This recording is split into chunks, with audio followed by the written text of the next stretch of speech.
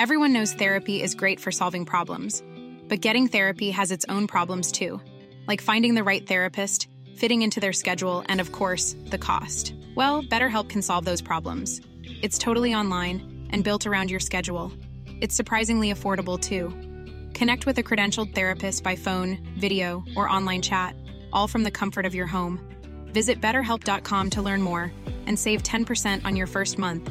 That's BetterHelp, H-E-L-P. Welcome. Oh, I'm sorry. Welcome. To an all-new episode.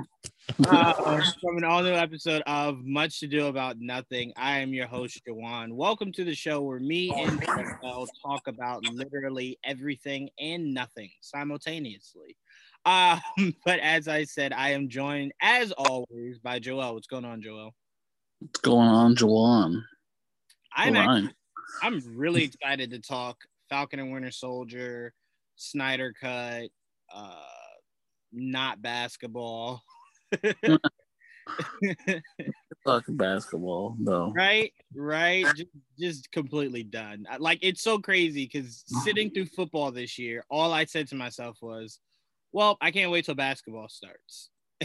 Now I'm so close to saying, God damn, August. Like, hurry up.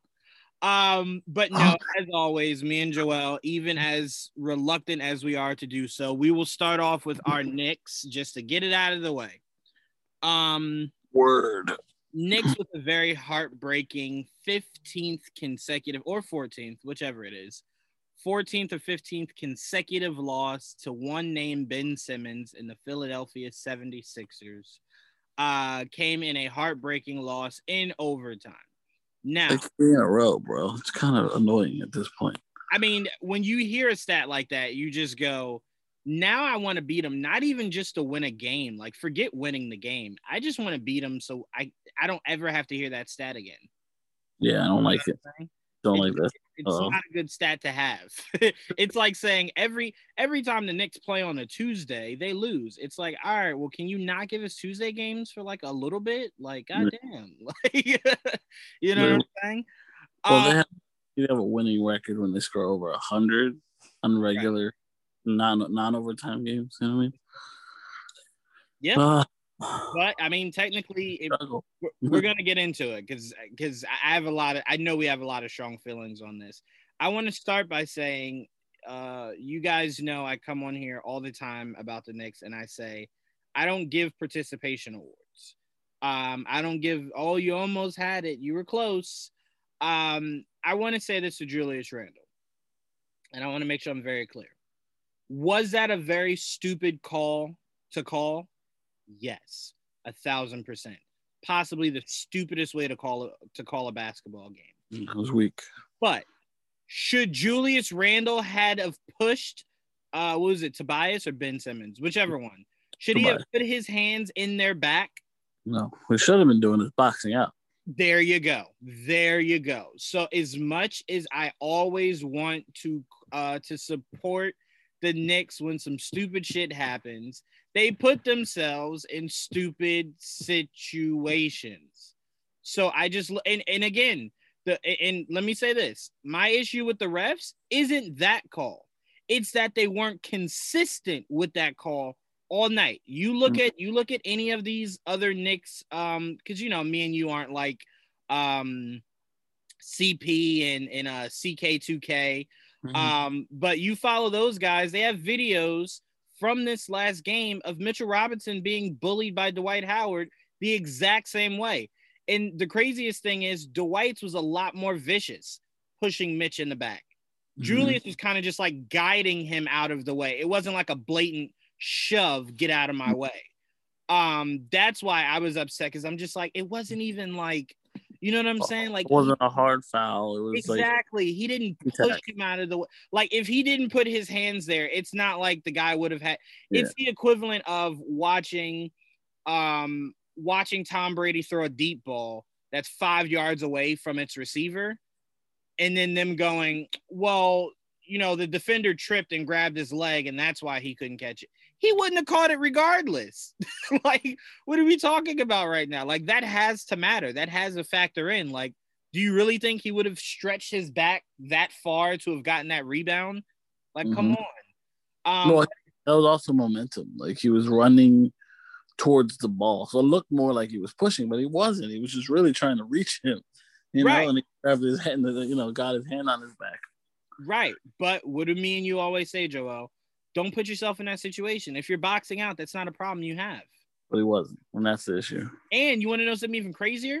There were 3 Knicks in that paint, and not one of them was boxing out. Nope. So it's like, that's not, you know what I'm saying? That's not a ref thing at the end of the day. If you do your job correctly, the refs can't factor in. They just can't, you know? So to me, and I said this with the game against Brooklyn. Yes, was that one of those phantom stupid calls that you don't call to end the game? 100%. But at the end of the day, Julius looked like he didn't know what he was doing to end that game. So it's like, again, that falls on him. And I don't want to make it sound like I'm blaming him for these losses. I'm not. I'm just saying you're not helping the situation.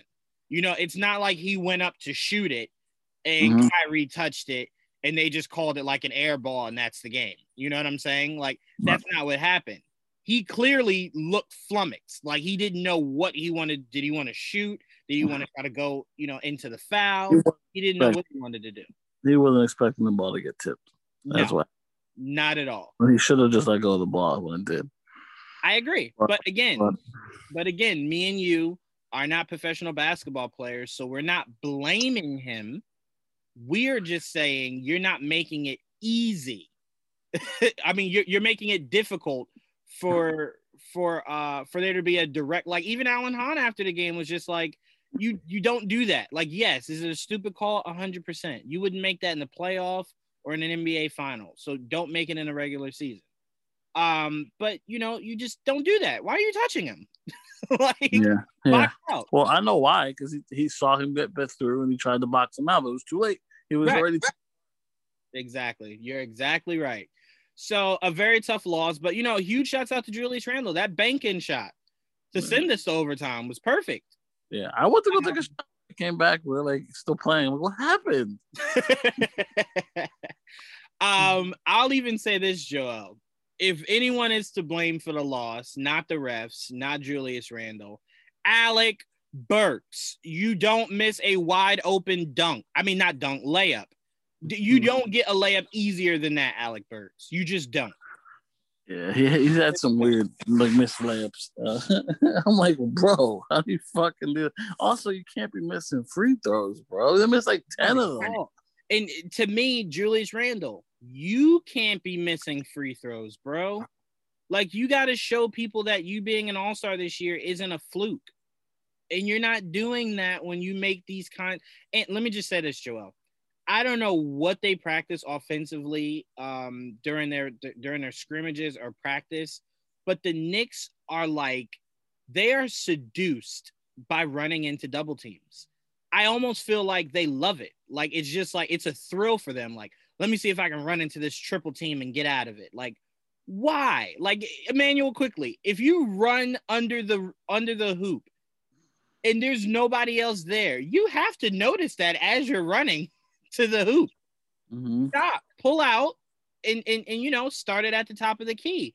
But they love fast breaking into like a triple team or a double team. Yeah, they have great runners. This is what happens. You'll have an actual point guard on the floor, and they haven't had one for basically 8 games. There you go. 100%. You're 100% right. And I even say, I don't even consider Elfrid Payton that on an everyday basis, because he does that a lot of the times too. Yeah, well, that's the thing. I don't know what the fuck's wrong with him this year. He's like, he stopped passing the ball. I'm like, what the fuck happened? And it's crazy because that's why you hear stories or rumors of the Knicks being, very into getting a guy like Lonzo Ball, because he pushes the tempo and he is a guy that has court vision. That to me, Elfrid Payton is one of those jack of all trade point guards, right? So he's not your Chris Paul, Lonzo Ball, Magic Johnson kind of guy. He's more your Swiss Army knife, like John Wall to me isn't your prototypical point guard. He's a Swiss Army knife guy. He can have 10 assists, It's not what he's really looking for. He's looking for 30 a night. Right. You know? So to me, and I'm not saying that's Elfrid Payton, I'm just saying he's one of those different point guards, not your typical point guard. So that's why you look at Lonzo and you're just like, Zion probably wouldn't have the success he's having without a guy like Lonzo to put him in those good positions. So it's like, looking at this team, Lonzo would probably make everybody immensely better because it eliminates those stupid turnovers of you running into double teams. And then, like, this what cracks me up. I saw Julius Randle do this in the last game, right? Runs into the double team, right? they lock him up, and then the refs like jump on. Julius is like, wait, what? That wasn't a foul? Julius, come on. No, of course that wasn't a foul. Why did you run into the double team? Like, that's going to be a call they call every time. They're going to give it to the defender. It's going to be a jump ball. Why did you run into two people? So it's just like Tibbs has got to figure out a way to stop. Because to me, when Rose comes back, that doesn't eliminate that. He's a runner. He'll run into a double team too. So it's just like, oh, man. And I'm with you, man. You can't leverage the farm to get Lonzo. But god damn, man, do I watch these? You can get them in free agency for, not for free, but you don't have to get away assets, I completely understand what you say, and you know what my response always is to that. And I get you. You're saying, well, then, fuck it. We don't get them. But to me, my fear is always if you can get them, and obviously you're not leveraging all of your future. But if you can get them because somebody will make an offer that just seems a little bit better. And it's possible it's 50-50. He could want to sign with us. He could not want to sign with us. And I'd much rather overpay than overtrade, if that makes any sense. So, I mean, but yeah, your thoughts on this game, man? The game itself was frustrating. It was again a game we were in most of the game, and we lose at the end. I thought we were already done by the time I went to go take a shower. I was like, fuck this game, and then I come back and it's overtime. We were winning that game, and we would have won that game if it wasn't for that stupid foul at the end. But here we are. And, we've had 3 games in the last 4 that ended the similar ways, but ref's decision that cost us the game. We're not a good closing team at the moment, and that just proves we're not ready for it yet. We're not there yet. It's not, no offense to Randle, but he's not a closer at the moment. That's not always something that comes with the territory. This is his first all-star year in general. That clutch gene, sometimes you're born with it, sometimes you don't, and it's just like that's something you got to work towards too, Yep. It doesn't come to everyone. We just don't have that yet. We don't have that closer. And I'll even say this, that you know what? Let me push on that a tad bit. I think we have a closer, but I don't think he'll ever be able to emerge as such when he's not the kind of guy to go demand it, and his teammates just don't feed him enough. And again, that goes to not having a legit point guard. But I guarantee you that if last year and this year if we could have gotten RJ to be more aggressive, like no, give me the ball, I very much believe he could be a closer. But he's just one of those passive guys. He's just one of those guys where he's like, oh, Julius is going to take this last second shot. All right. Okay, no problem. It's like, no, RJ, no. You won't ever be the face of this franchise if you don't take it. If you don't, there was Joel, even though it's not even a great example because Amari barely played, but there's not one game you'll ever find where Melo's sitting there and he's like, nah, let Amari take it. What? Melo already came into the team with that too. He was that. No, for sure. But I just mean in the sense of I have a running mate. Even when JR was really hot that one year, that one game where JR was just like, it was drawn up for Melo, but I saw an opening and I took it. Melo wasn't happy after that game. Like, you don't get to do that. You give me the ball. Lucky. Yeah, right. And I'm saying if RJ could be just a little bit more aggressive in that respect, I think he could be our closer. I really do, because when he goes after the rim, like if RJ took that shot and again, that was a really good shot Randall took to end the game. I don't want to make it sound like it was a rush shot, it was in and out, clean shot, in and out. I'm just saying in that position, you want RJ to attack that basket. Because to me, I was very curious. If you watch the replay, when he took that shot, it was 0.5 seconds left. I have no idea why he didn't go towards the basket to at least get the foul call. It's just like you're not the greatest jump shooter, Julius. And albeit it was a clean look, go for the basket. See if you can get that foul. But my question to you is, Joel, did it bother you, or did it kind of just, kind of roll off because it was like the least of our problems that Tibbs is saying he asked for a challenge and they didn't give him one? That was annoying too, because I would have liked that challenge, because you never know, even if we didn't get it, that just didn't make me feel any better, no, because fucking refs. I already didn't like the refs that night. Now, they didn't end it well. Yeah, and I'll say this. Me and you talked about this numerous times. If you're the Knicks, these are games that are against you always, because the refs don't respect the Knicks yet. Yeah, we're not going to get the benefit of the doubt. Never. So you got to go take these games, meaning you make free throws, meaning you box out, meaning you don't put your hands in opponents' backs as you're trying to go up for rebounds. Like, it's just stuff like that if you do that, it makes it really hard for the refs to do stupid calls that affect us this drastically.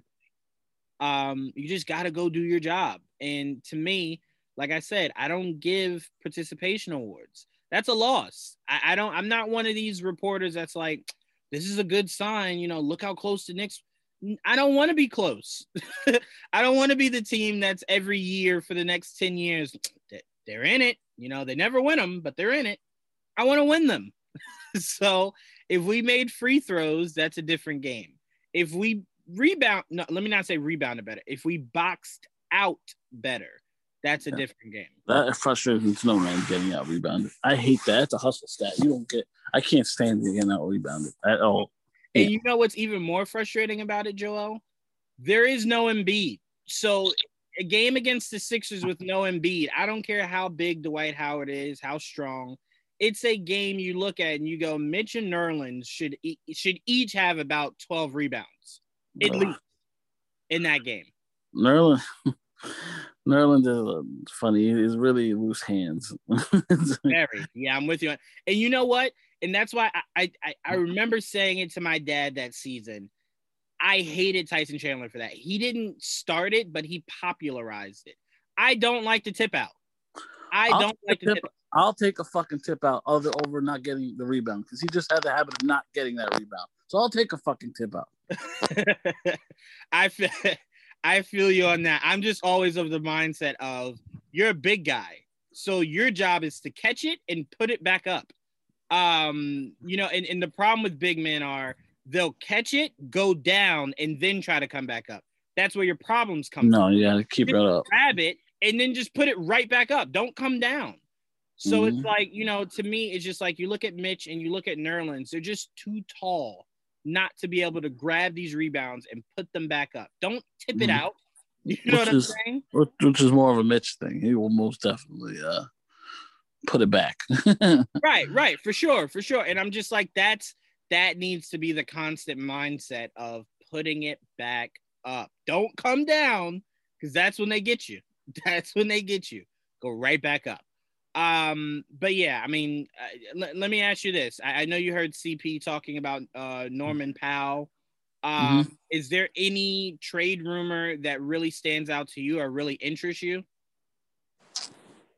I mean, that only two names I keep saying is fucking interest in Oladipo and Lonzo, and I'll take either one for the right price, And I would love Norman Powell, but I don't think that'd be cheap. I just don't. So I don't think it'll be cheap, but I don't think it'll cost us with like a Bradley Beal or or guys like that would. So if it costs me next year's draft pick, no, not next year's, the year after, I don't mind. Or no, not a year after. I'm sorry, I misspoke. 2 second rounds. I don't mind that. No, not at all. He's probably might be worth it for first at this point. I mean, he's on a roll, motherfucker. I mean, he is, but my fear is always guys seem to not have that when they get to us. Like they have it before, and then they get to us, and then you're just like, how did you lose it in the course of a plane ride? Like that's all it was just a plane ride. How did you lose that? So to me, it's just like, if you're telling me I can get Powell for Kevin Knox in 2 second rounds, let's do it today. Like, no need to wait. Let's do it today, get that done, and then let's see if we can. Because I'm telling you right now, a 3-and-D guy like that, like I love Reggie. He's been playing really inspired defense. Alec Burks has been starting to click. I wouldn't want to get rid of those guys, but I would definitely get rid of one to add in a Powell, just because he has a larger body. Like you look at Reggie Bullock, right? When Reggie Bullock was switching off on Tobias and Ben, they were kind of blowing by Reggie because you can't. What do they always say? You can't equate for size, Yeah, but not as big as Reggie. Say it again. So Norm is not as big as Reggie. No, I'm not saying that. I'm saying he's a little taller than Reggie. So like, he's not. You sure? He's like 6'4". Yeah. How tall is Reggie? 6'6". Norman Powell just looks longer than Reggie Bullock. He might be longer, but he's not as tall. He's not like 6'3", even worse. Then maybe the length is what I'm speaking towards then. Because I was watching the Raptors highlights of him playing defense. I'm just like, he has the length, So maybe that's what not taller. That's what I was looking at. But to me, ideally, just Powell and Lonzo changes this team drastically. Because you get the consistent offense that we need from Powell, hopefully, and you get a true point guard.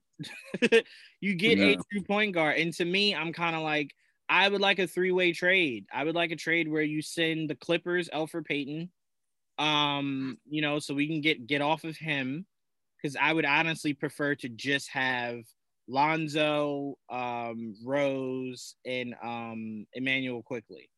I want to find a way to get off of Austin Rivers. Not like, he's bothering anyone or anything, but it's just like, you're taking up a spot. Right. Yeah. I need you to not be here. You're just taking up a spot. And I would actually like that spot to be filled by JJ Redick. Another trade I would like to do. So to me, if you could send them Austin Rivers, second round or something, ideally JJ Redick, Lonzo, Powell. Very realistic, very doable. Because if you're the Pelicans, everyone keeps saying their price is too high.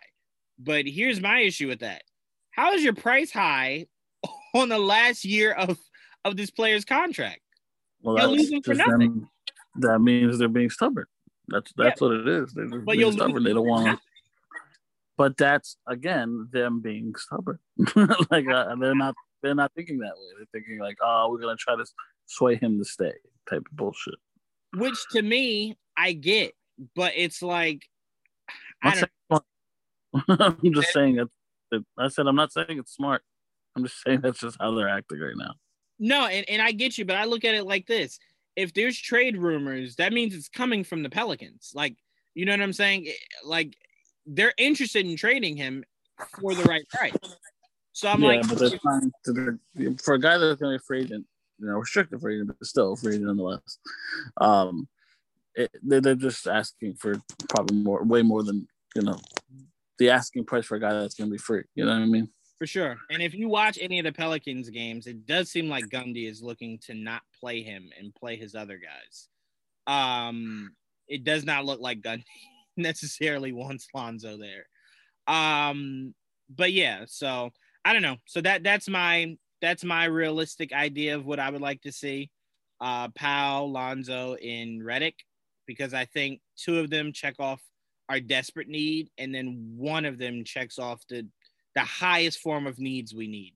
I just don't see us getting both, because it would be tough They're just one of them is going to cost a lot, and that's where that's where we're going to get fucked.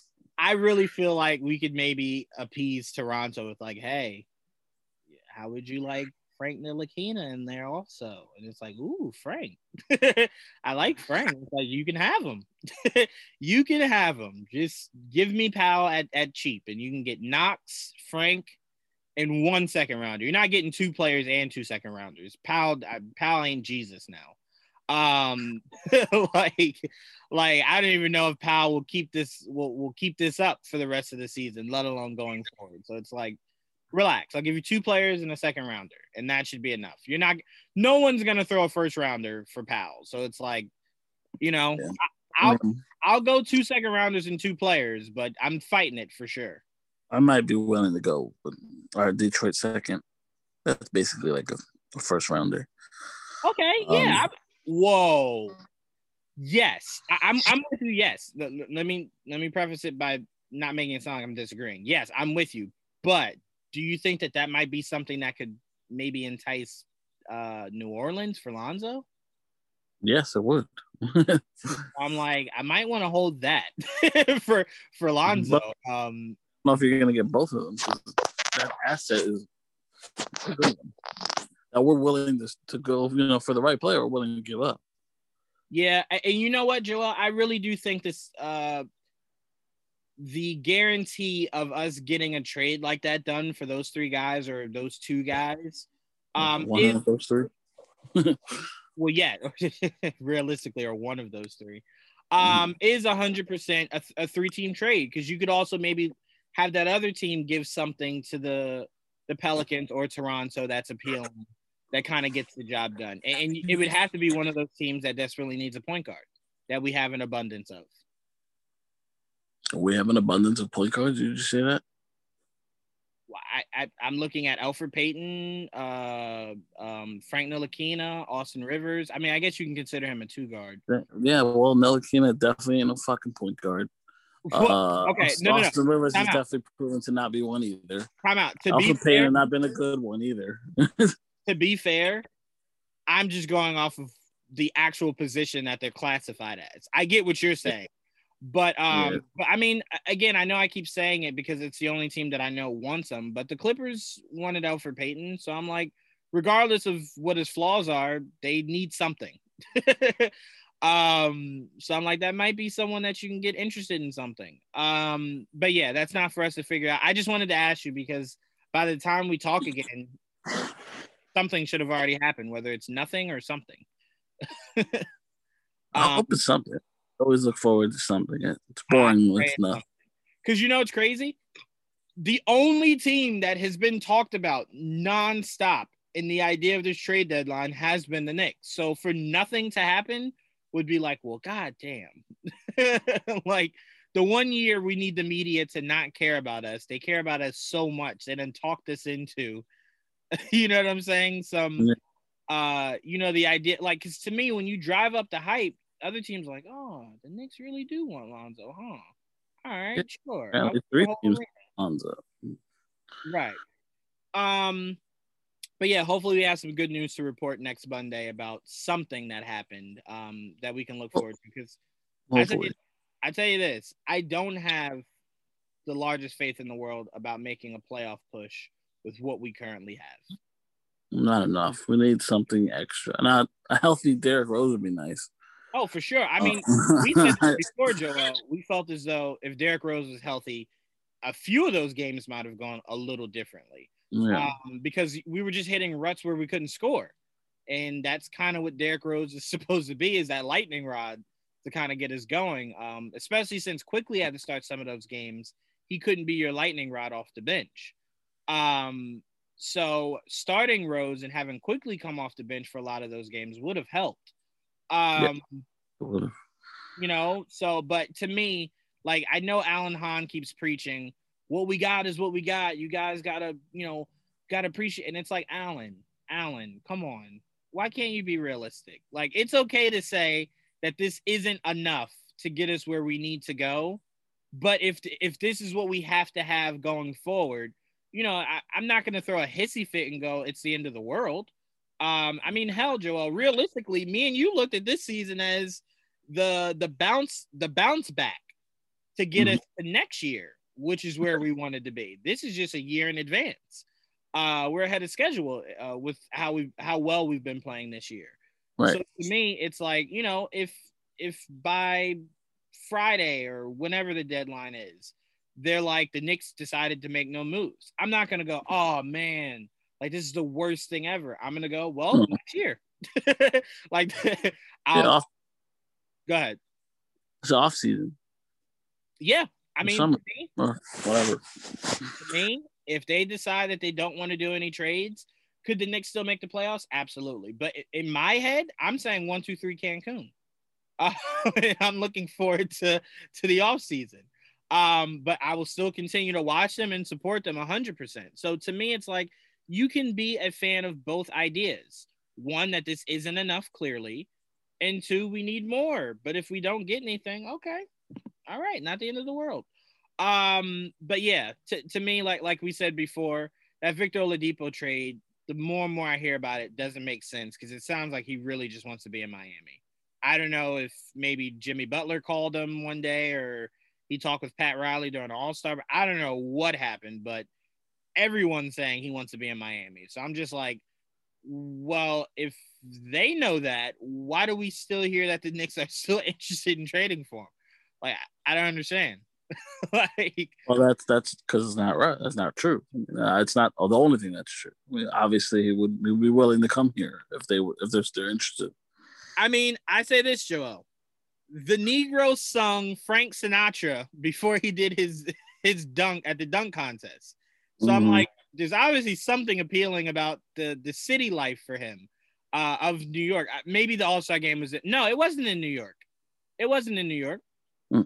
No. So that makes it even doper that he was bringing that New York persona to do the slam dunk contest. So I agree with you. I do think two things can be true.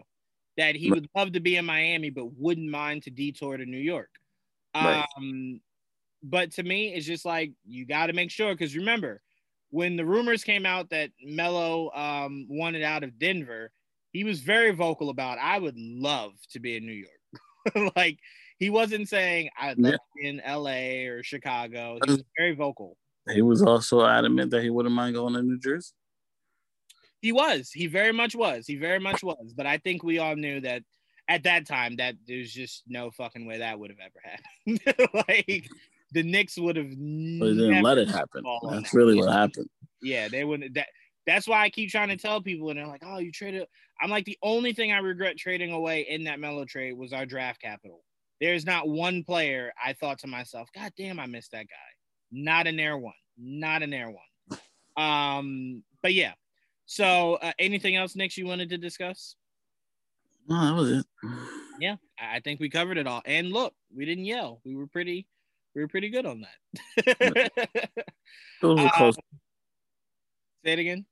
It's just because it was a close game. It's been close games. They weren't we were getting blown out or anything. I also think it's good we had a day in between, because if we did this after that game, I would have been so heated last night. So better. Yeah, it was good. It was good they didn't play tonight. But the Knicks do bounce back tomorrow. They got 2 back-to-back games against the Wizards, and then for some strange reason, we're back to the Bucks again. Do you feel like, Joel, and I know it's no different than every other year, but do you feel like we've been playing teams and it seems like we've been playing them more times than we're supposed to?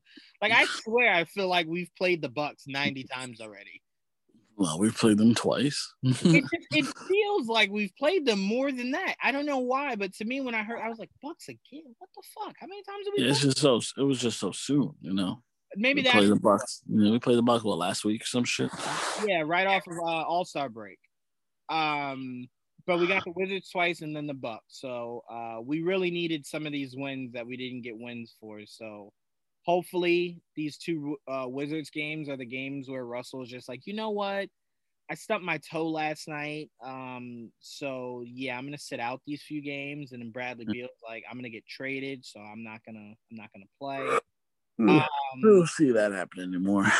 I'm just saying the least those 2 guys could do is give us these 2 wins. You know what I'm saying? Yeah, take a break, guys. Yeah, like, come on. What do you need this winning thing for? Very not realistic of happening. But I did want to ask you this really quick before we moved out of basketball. This is not about the Knicks. Basketball, period. Did you hear this? Aaron Gordon, Terrence Ross, Evan Fournier. I heard. Magic being open to trading those three guys. Yes, I did hear that. Aaron Gordon requested a trade. So who do you see out of those three guys likely being dealt? Aaron Gordon. Because he wants it. See, because he wants it. Anytime a player says they want a trade, I always assume it's the most unrealistic one to happen. Only because if you're Orlando, right? Like, it's different when you're the team and you're like, you know what? I'm going to trade this guy. It's different than when a guy's like, no, you need to get me the hell out of here. Now it's just like, well, you know what, bitch? I ain't going to make it easy. Tell you what, whoever wants him, I want 6 first rounders. Like, no, I don't think it's like that. I think they're over it too. Interesting. Well, I mean, hey, it goes to this. Franchises need to understand, like, the Knicks had this problem, and you can speak to this way better than I can. After the Knicks struck gold or cheated, whichever you want to say, and got Patrick Ewing, they had this formula to where almost every draft after that man stopped being a Knick was just like, we need a big man to replace him. It's just like, no, you don't. You need whoever is the best available player in the draft. You don't need another Patrick Ewing. You'll never find one. And I feel like Orlando drafted Shaq, and then they've been looking to get another Shaq ever since. And it's just like, you guys have to stop this. Like, you just have to. You did it with Dwight. Yes, it did take you to a finals, but that was it. You've not had success with that formula since. Like, just be more realistic, be more practical.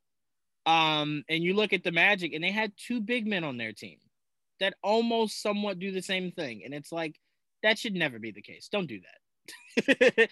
Don't do that. You know, you look at Philly and you're like, ultimately, somewhat of Embiid loving to live in the paint and Ben only being able to live in the paint. It's just like, one of those players has to be drastically different. So I mean, you know, I'm glad that they're finally deciding, like, you know what, this is not working. It's only been 4 years too late. They're just like treading water. I mean, they're not going anywhere, and they have good players, but you know, move on. You know, sell high. You can get a lot for Vucevic. Fournier gets a decent, probably round. Aaron Gordon, you can get something for. Obviously, I wouldn't pay high for Vucevic or whatever. Vucevic. Yep. He's the only one I would probably give you a good load for. The other, I'm not a big Aaron Gordon person. And Fournier, I like Fournier more.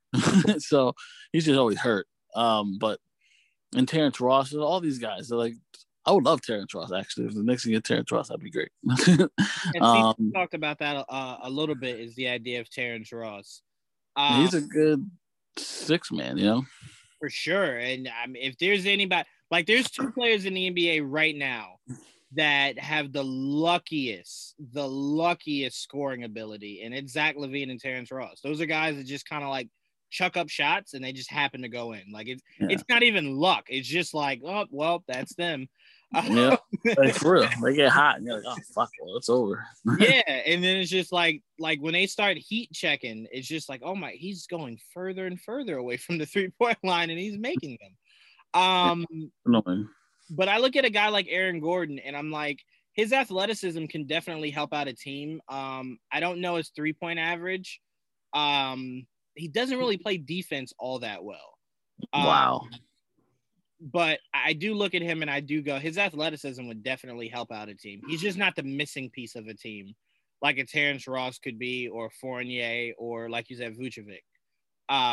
Those that guy. Yeah, I mean, that's what they need. They just go young. But obviously, most of their young guys are hurt at the moment, but still. Yeah, I mean, I do think this team would look a little different if Fultz didn't get injured. Yeah, of course. Fultz, and then what's his name? Cole Anthony? No, the other one. Oh, God. The forward. Oh, Jesus. I don't even know. Damn it. I don't even know. But okay, I just wanted to get your thoughts on that because that was the hottest new thing of those Orlando kind of just being like, we're selling everything. You want the arena, you want the coach, everything's going, whatever you want. But all right, we can move up out of football. I mean, wow, basketball. Sorry. And going into football, Joel, Kenny, Yeah. you got yourself a Kenny. Yeah. New York always needs a Kenny. But no, that's a really good pick. I mean, you essentially just upgraded a better Golden Tate. Yeah, I would say an actual number one receiver. Yeah, I mean that's how I look at it. I'm like, because my biggest thing for you guys was I didn't love your receiving core. I mean, Evan Ingram is. I mean, it's funny because I was telling my dad I watched the game with you, and we were both upset. And you know, I hate the Giants, but Evan Ingram is a miscatch away from you guys making the playoffs last year. Yeah, a couple miscatches from missing playoffs last year. Well, I mean specifically that game against the Eagles that you guys ended up losing. That you had it. Yeah, it was over. They missed. So I'm like, you know, your problem with Ingram is catching the ball. Your problem with what's his name? Not Slayton, the other guy. And we have Shepard. Your problem with Shepard is injury.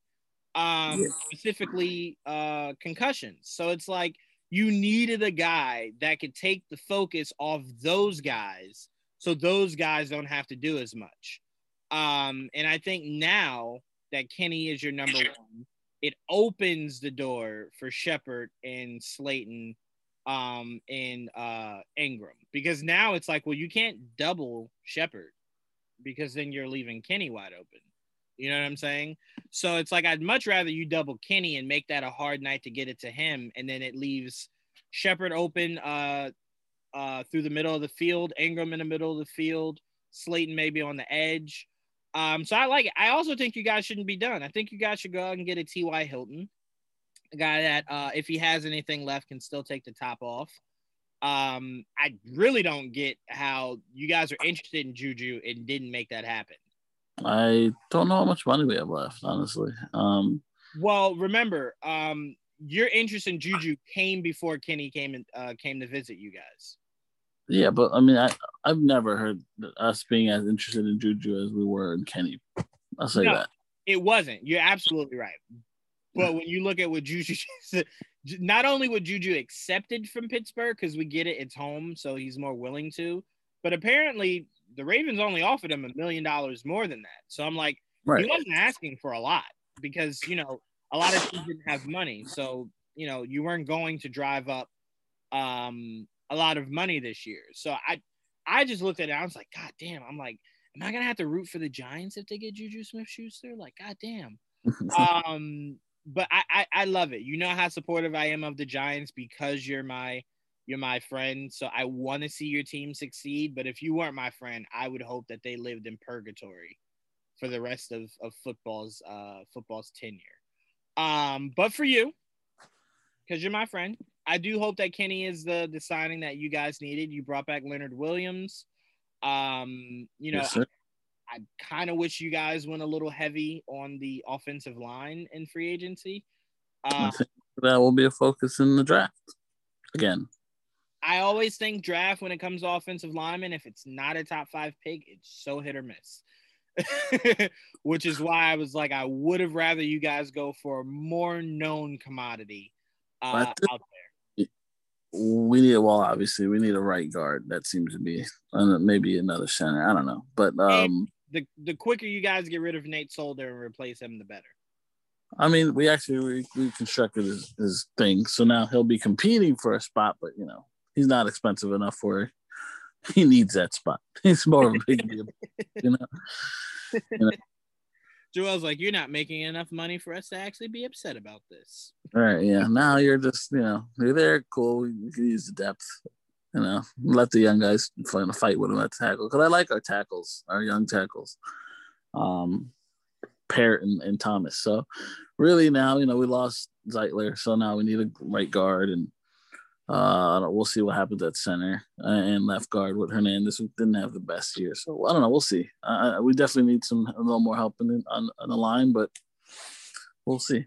Because I was telling my dad, I was telling him, because he was saying, I don't want to put words in his mouth, but he was going along the lines of like wanting to move on from Daniel Jones. And I'm just like, well, already say that. No, but I'm like, when you say that, I kind of feel like you weren't watching Giant games. Like Daniel Jones has shown that he could be really good for this team. I'm not saying he's a Pro Bowler or whatever, but to me, I just love to remind Giant fans that you guys will not. Let me not say you to group you in there, but a lot of Giant fans thought Eli was the worst thing that ever happened to the Giants, and he gave you 2 rings. So I'm like, I was saying that today too. I was like, everyone's like, yeah, everyone's like, Bryce, that Danny's not the guy, right? Danny's not the guy.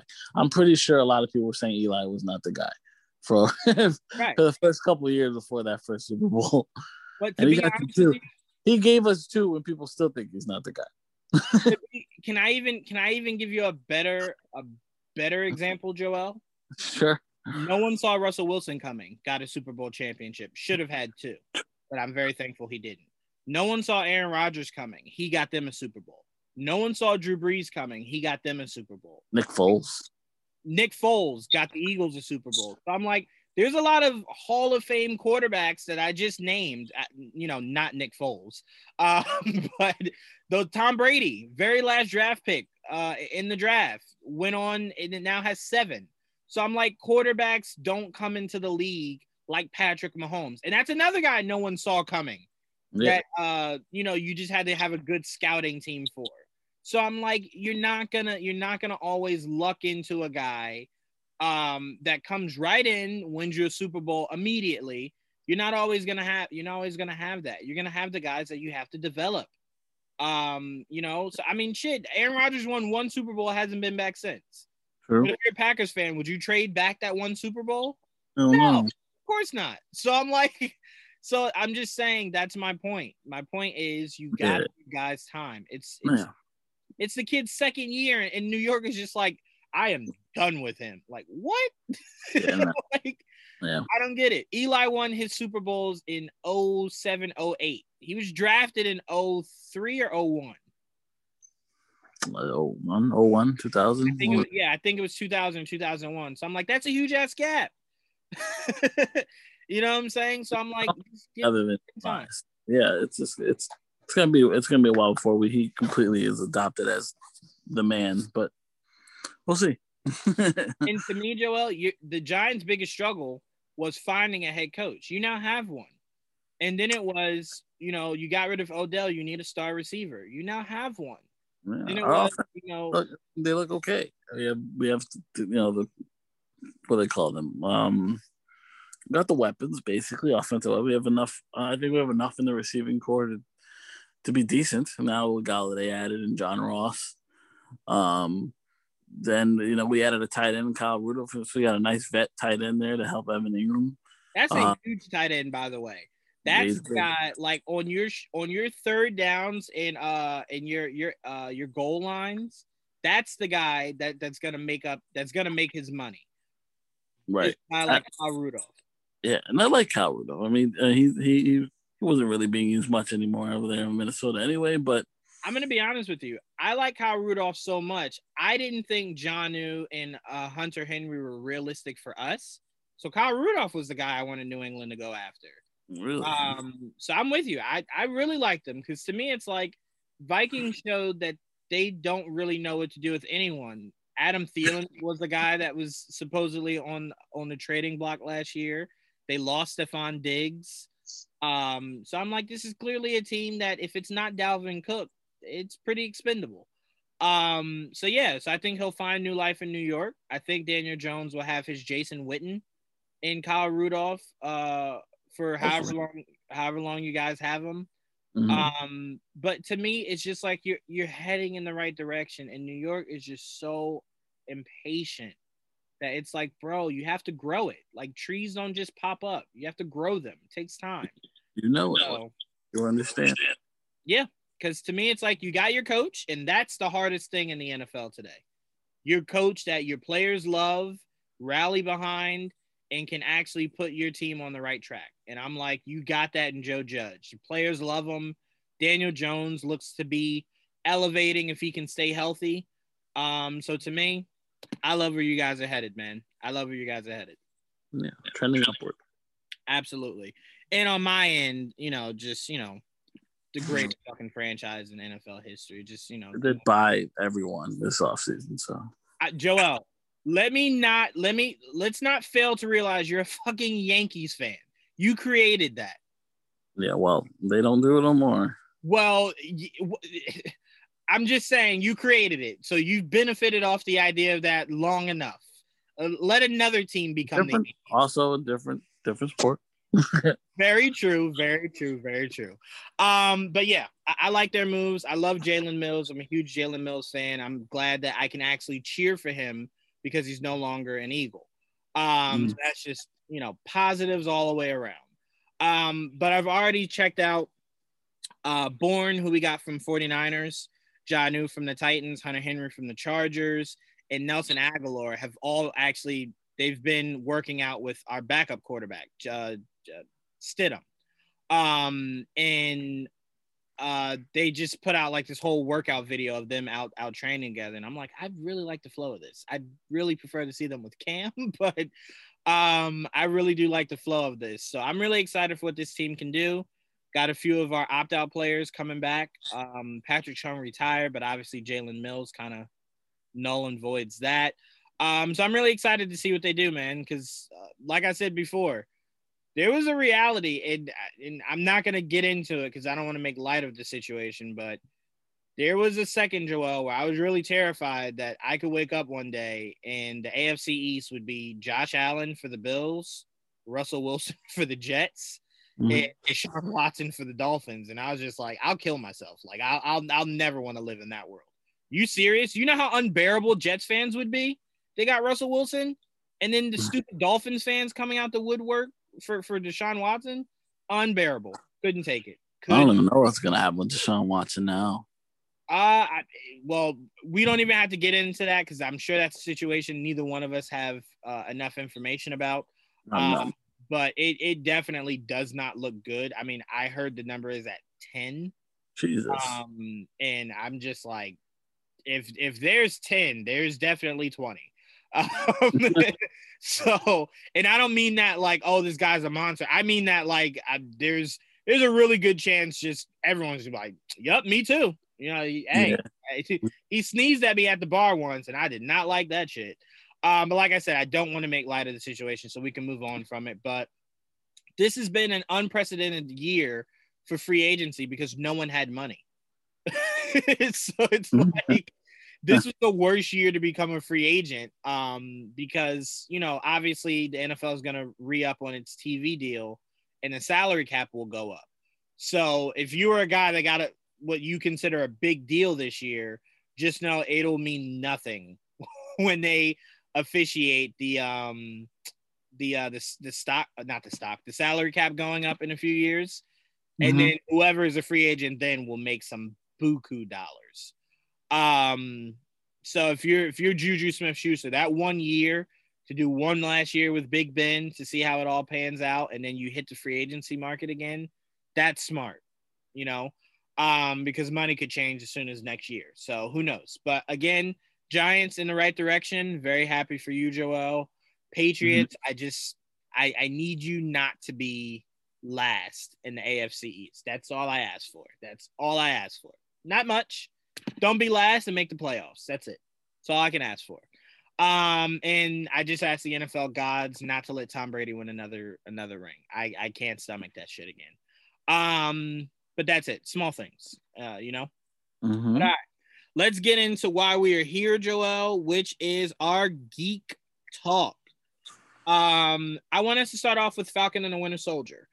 I do know that you very much enjoyed it. I did have a lot of fun with it.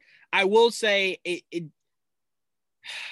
because where we come from, Joel, when I heard that we were getting 6 episodes, I did think it would move a lot quicker. Excuse me. So I am curious to see how the story plays out going forward. I'm not saying I disliked it. I'm not saying that I'm not one of those people that's like, story, who needs that? I want fighting. No. I just thought where it went heavy in story, it would have went heavier in progressing it. Like we've only gotten a glimpse at who our big villain is going forward. I thought the first episode would end with Zemo. So I was just like, okay, you're not moving that fast. Okay, not a problem. So what they're doing differently from WandaVision is, instead of Wanda being more episodes, shorter time, this is longer time, shorter episodes. So clearly we'll get shorter. They're longer episodes, shorter amount of episodes. Shorter amount of episodes, right? Yeah, Right. they're longer. They're longer because they're like 40 minutes and shit. Right. So we'll get to where we're going. All those people that I saw on social media that were like, "Oh, hurry up!" Like you'll get there. It's 6 episodes. Like it's coming rather quickly. But I want to start off with your thoughts because you saw my long ass list of notes. So I want you to go first before I get into it, because you'll probably say half the stuff that I have on there. But your initial thoughts on our season premiere of The Falcon and the Winter Soldier. I really dug it. I actually want to watch it again because I enjoyed it that much. It starts off really compelling, and then it has the action set piece to draw you in, and then continues with story, and you have another small action set piece, and the rest of it's really just story. But the action was enough to quench any thirst I had for it. You know what I mean? Wow. Especially that scene with Falcon in that truck. The leaper, in the helicopter and the planes and shit. That whole gliding, that whole thing was awesome. It was like eye candy. I was like, yay, just taking it all in. But the story was also interesting. It was a very interesting story from the get, because it kind of leaves you where we last saw him. Like he has the shield, but he doesn't feel comfortable with the shield. He doesn't feel like it's his. Like he said, he feels like it belongs to someone else. So he basically gives it up to the museum, who seems to have wanted it anyway. After in the beginning, they say, you made the right decision, that one douchebag. And then Rhodey was there at the whole, cap thing. I thought it was like, at first, because we saw pictures, we thought it might have been a funeral or anything, but no, it was just a museum thing. There's a good chance they don't know where Cap is. No one knows except for obviously Falcon and probably Bucky. But I thought that scene with Rhodey and Sam during the museum afterwards, when they had their little conversation, I remember I'm sitting there watching it and thinking to myself, people probably aren't thinking it as they're watching it like I am, but I'm like, you're looking at your current Captain America and Iron Man. Like that's your modern day. That's them right there on screen. But probably a lot of people are not thinking that way, but that's how I looked at it. I mean, that's basically Cap and Iron Man right now. We have War Machine and Falcon. And I love that. I love that scene. That whole interaction there was great. We got to see the character Joaquin Torres, the Spanish dude, the military dude. Mm-hmm. I didn't know he was gonna. I mean, I had an idea they might introduce him because there was rumors that he might be in it, but I wasn't sure in what way. So I was very nice. I thought it was really cool to see Joaquin in it, and how they're using him. And I'm very curious in where they go with him, with Sam and shit, because that's really cool. Bucky's whole trauma, that was also interesting, and his list and his like making amends for everybody, and then the whole thing with the Asian guy, making friends with him, and you find out why. That caught me off guard. For some reason I just didn't connect the two until I saw the face. I'm like, oh fuck, that's why he's friends with the two. That was interesting. The Flag Smashers, when they show up and whatever they're doing, interesting take on things. So I'm curious where they go with that. I can't wait to see more of them and how they have powers. Got to see more backstory from Sam and his family. We haven't seen that yet. So that was new. And then him not getting, the loan, and like we get to see finally they talk about financials, because we never think about how the fucking Avengers afford anything. So that was interesting. Sneak peek into their world there. Overall, I thought it was just a great episode. Yeah. And I'm glad you broke it down like that because it gives me my opening to just go full ape. I'm not much of an ape shit guy. Which is why I love our back and forth. So I started off with Cap's shield that he gave Falcon at the end of Endgame. It's clearly a new shield. It's not the shield Cap used in Endgame or even the same kind. So I was like, that's very interesting because if they wanted to retcon, because we know nothing about this shield that Cap brought Falcon except for its Cap shield. Now I'm like, you could say that it's pro adamantium, not vibranium. So that's very interesting. I thought that's really cool because, you know, if it was adamantium, it wouldn't have broke as easily as it did against Thanos' sword Endgame. So I'm like, that's something to keep an eye out for. And it looks like the design in the middle, the star, it looks like those are functions. So I'm interested in that. Interested to see if the shield actually does stuff.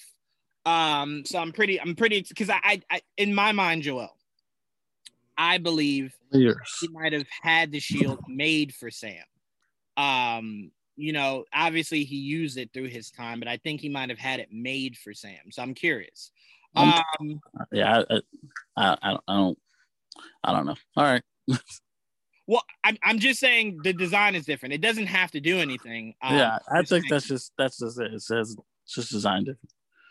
Very fair. Very fair. It absolutely could be. But to me, it seems like a decision he made before he went back to return it. So it's like now that he lived his life, it's very. I think it's a shield he took with him, and then he just, you know, he never used it again afterwards, obviously, and they brought it back to Sam. Wait, what do you mean the shield he took with him? Didn't he take a shield with him? No, he didn't have a shield.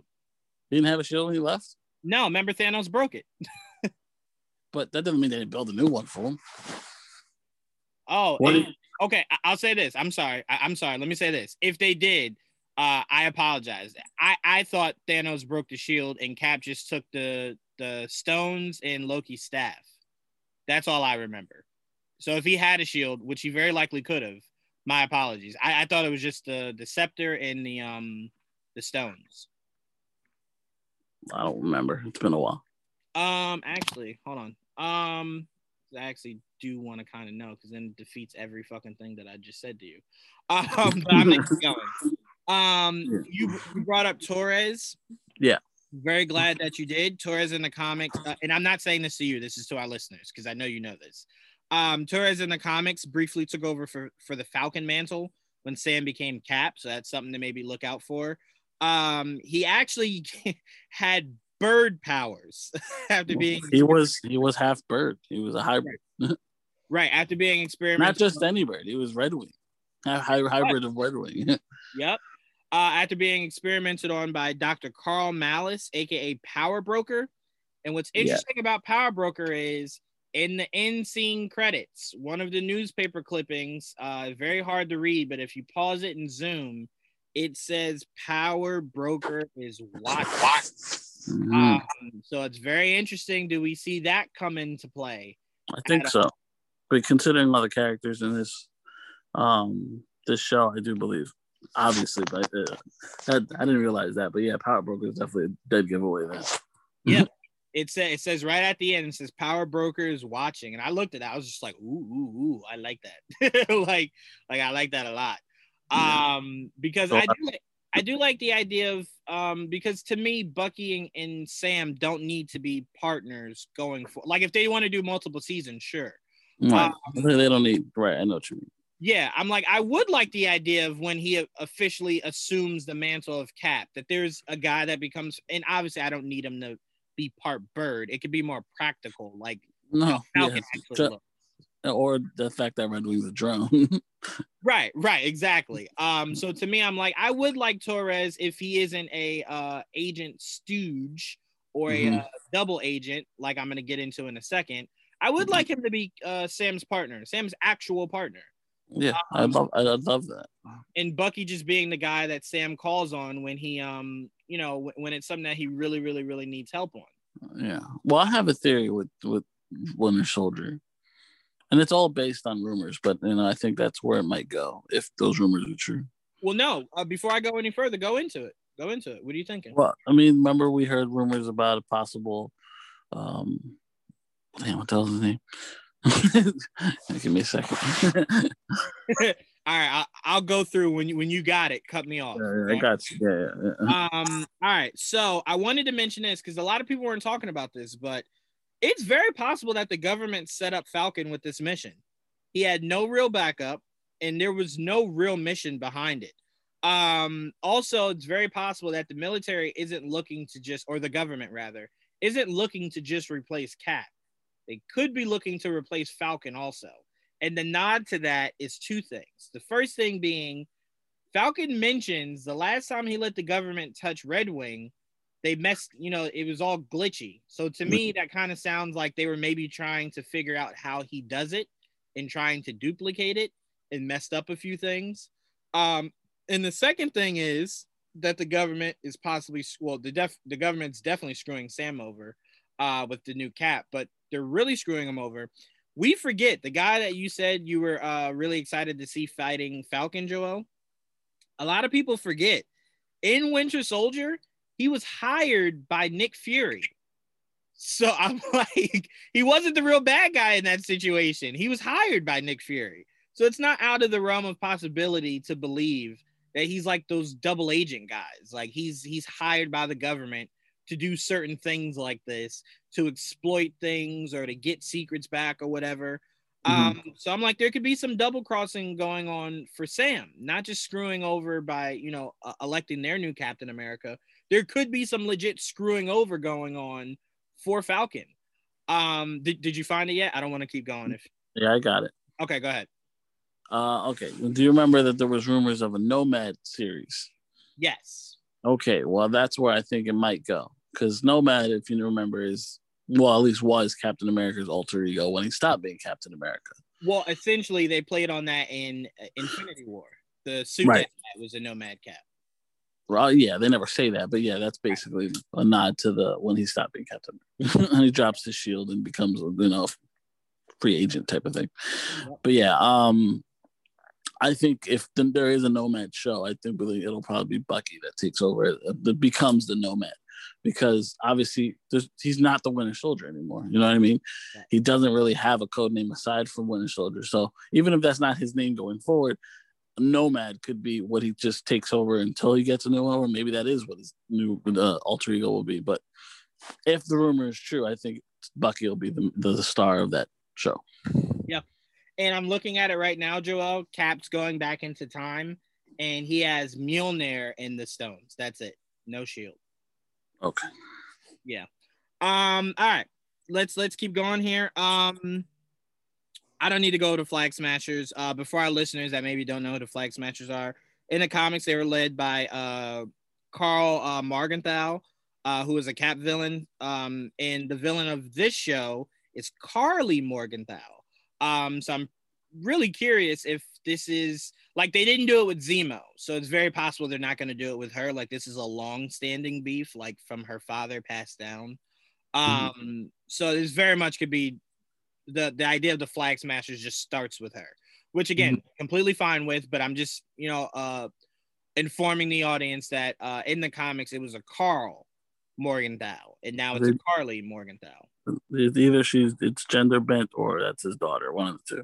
Right. And to me, they didn't do it for Zemo, and I eventually got over it. So to me, I'm going into this assuming that it's not a legacy thing. It's more of a right now. I don't. I started this idea of us wanting to do it, and it's very much in the now of today. The idea of us free of government. And I always say this: the ideals of the Flag Smashers in Killmonger, the ideals aren't what's wrong. It's how they look to execute it that is the problem. But a life without borders is pretty much the world some are trying to build. So I'm like, I thought that was a pretty cool concept. The idea of like, we should be free of borders. Like we're all one. Yeah. But Carl in the comics is just like, I will kill to achieve that. And it was just like, that's where you lost me. That right there. But for anyone that was curious about the Flag Smashers, that is who they are. Now, I always have this for you, Joel, and I know it stresses you, but that's why I do it. I always have conspiracy theories. And since Torres brought up a conspiracy theory, I wanted to bring it up also. We know in the comics after Civil War, where Cap was assumed to be dead, he wasn't dead. He was really up there running S.H.I.E.L.D., right? So, is it possible that when Torres said the conspiracy theory is that Cap is on the moon, could Cap really be with Fury helping run S.W.O.R.D.? I don't know. I thought that was just interesting because I'm like, it was a line that you didn't need. And I'm like, to me, I always now feel with these shows that lines are important. And it could mean absolutely, it could just been like, oh, we were just trying to be funny. So I'm not putting much brain power into it. But when he said it, I was just like, that is interesting because we did think this was going to start with the Cap funeral, like you said. And when it didn't, it was just like, oh, well, I mean, is he dead?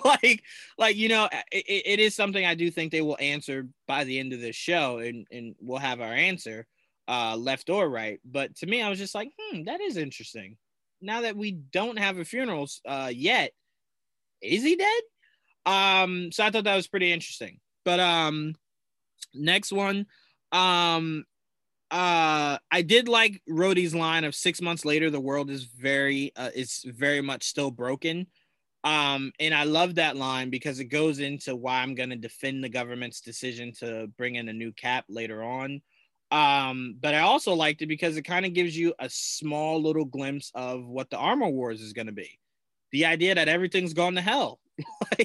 like essentially, if you think about it, Joel, there are no Avengers that the government knows of that can help save the day if some shit goes. Like, they don't have a direct number to Doctor Strange, Captain Marvel, Thor. You know what I'm saying? Like, so to them, it's just like Falcon's number. Well, to them, as you see, they don't consider him who they want. They want They don't consider him Captain America. I mean, they don't consider him Falcon. Right. Okay, right. They don't consider him Captain America. So to them, they needed someone that they could count on, that works for them, answers to them, and it's why they created their own. Mm-hmm. Part of it, yes. I also do hope the other part is what I was hoping this show goes, but I'll wait to see if it goes there before I go any further into it.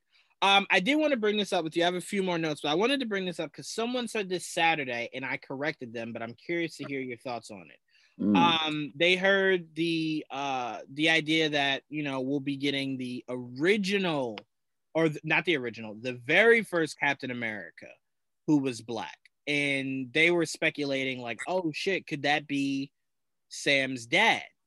And I said, I don't think so. I think the connection to the original Captain America will be that the Flag Smashers have super soldier serum in them. And you get Bucky and Sam probably tracking it, which leads them to figuring out that there was a Cap before the Cap that they know. And that's when they run into him. Like, I don't think that it'll turn out that it's Sam's dad. Like, did you even think that way? No, I definitely did. That would just make the world so small. I agree. No, I don't think so. But I do believe, yes, you're correct. I do believe that them looking for whatever the fuck they're looking for. What I guess what gives the Flag Smashers their powers will trail back to the first experimentation, which was Isaiah Bradley, right? Yep. Who I think we see it during the credits too, right? Because I saw that face again. Yes, we do. Yep. Like, I know that face, even though we don't read this in this. I know him as the Martian Manhunter, but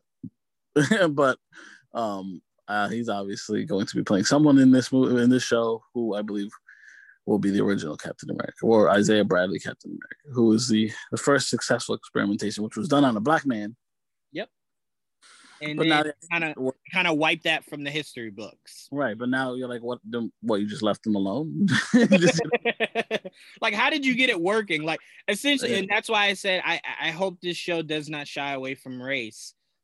Is clearly it worked, right. But you weren't going to sell to America in the 60s or 40s. Yes, sorry. You weren't gonna sell to America like, hey guys, the face of America, black Right. man.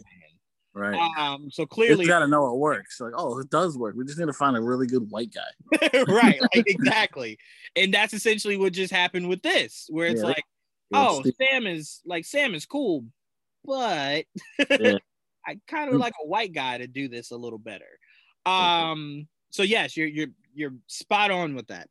Next up is, you guys have sat through, and poor Joel, he has sat through 9 weeks of me desperately looking for Mephisto and WandaVision. So to keep up my charade, the Mephisto of Falcon and Winter Soldier is Arnim Zola.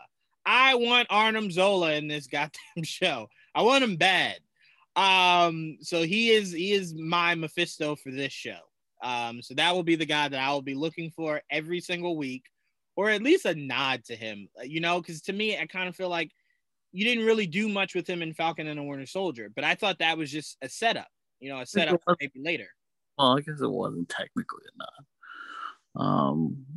Well, I mean, you introduced them, but I'm saying you didn't do anything really with them, but I always assumed that's because that was supposed to be a nod for maybe down the road. So maybe this is the down the road, but again, we'll see. I'm not putting as much energy into that as I did Mephisto, but it is my Mephisto. It is what I'm looking forward to. Okay. Of seeing him. And my conspiracy theory for the week, Joel. Oh no, before I get to that, sorry. Two last things. The first one is, for a lot of people, because I know a lot of people are probably like, yeah, how come the Avengers didn't get paid? In the comics, the government paid the Avengers, and they got paid 6 figures. You mentioned something about government contracts, right, during the loan thing. Yeah. So in the comics, the Avengers did get paid, and it was not by Stark. It was the government, and they only got 6 figures. That's only 6 figures. Well, I meant that more so in the idea of if I'm saving the world, 8 figures. You know what I'm saying? I could die. Like, I want to make sure none of my family has to worry about anything. They got paid good if they're making 6. They damn sure did.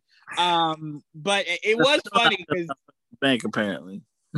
Right, and it was funny because Dan from the main Damie actually brought up that he thought race was heavily influenced by the decision of that, because it's like, well, if Captain America walked in here and same thing, had no history, no nothing, they would have been like, oh fuck yeah, Cap, can someone just open the vault door so Cap can go in there and grab what he needs, please? Thank you.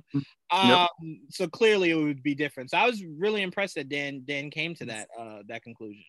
I think that's what they wanted you to feel like. It's not just because it's not a normal person, you know what I mean? And even if he is an Avenger, there's still, he's not the white one though.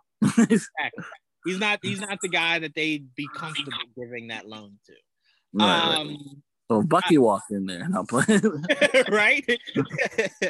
And my second to last thing is the dying question that I believe Sam was going to answer but changed his mind was he believes that they have the super soldier serum. I'd see people speculating a mutant. No, not mutants. I think he was gonna say, like, I think his fear was, oh my god, they've replicated what Cap was. And they kind of did it in the Incredible Hulk, didn't they? They did do it. That's how we got Abomination. Right. Yeah. And that, Joel, this is why we are friends, and this is why you're like my brother, because we think the same. I'm glad you said that, because it goes into my theory of the week. I believe that the end credit scene for the very last episode will be they got the serum from none other than Thaddeus Ross, because he's trying to duplicate the same makeup. And just somehow manages to perfect it with these Atom Smashers. So that is my theory, and I believe that will lead us into, not only will it lead us into She-Hulk, I think it'll also lead us into a series that will be announced after I believe the Thunderbolt series will either be announced after this show because they don't want to give away spoilers, or it'll be announced after Black Widow because we still need to know why Thaddeus Ross is in that movie. Right. And I think he's in that movie because I think Thaddeus Ross is how we have the Taskmaster. So to me, Thaddeus Ross, I think, is going to be very, very, very crucial to the genetic makeup of the MCU going forward. So I'm very excited to see if Thaddeus Ross is how the Flag Smashers came to be. It's possible. I mean, I just watched it this weekend, Incredible Hulk. I'm going through the MCU again, so I watched Incredible Hulk Saturday, I think. And what I didn't notice that I noticed this time was when he took out the serum, like their super soldier serum, whatever. It said on top Weapon Plus, and I didn't catch that the first several times I watched that movie. I mean, like, look, that you know what my mindset is, and I pitched it to shout out to Prime of the Sports Bar Pie. I pitched it to him Saturday, and he got all giggly about it. I'm like, I wouldn't put it past us to get some flashbacks that involve Ross, that involve a certain division called Weapon X. I do believe that when we get the story of Weapon X, that it won't be Thaddeus Ross, obviously, as the scientist who did it, but it could be General Ross who funded it. The idea of him building these weapons that he could use for espionage. I think that's very possible, you know? And obviously Wolverine being the guy that doesn't really click with it and decides to leave it. But I do believe they could go the route of Thaddeus Ross funded the Weapon X program. And when it didn't work and he saw the Hulk be born, it's when he went back into the lab.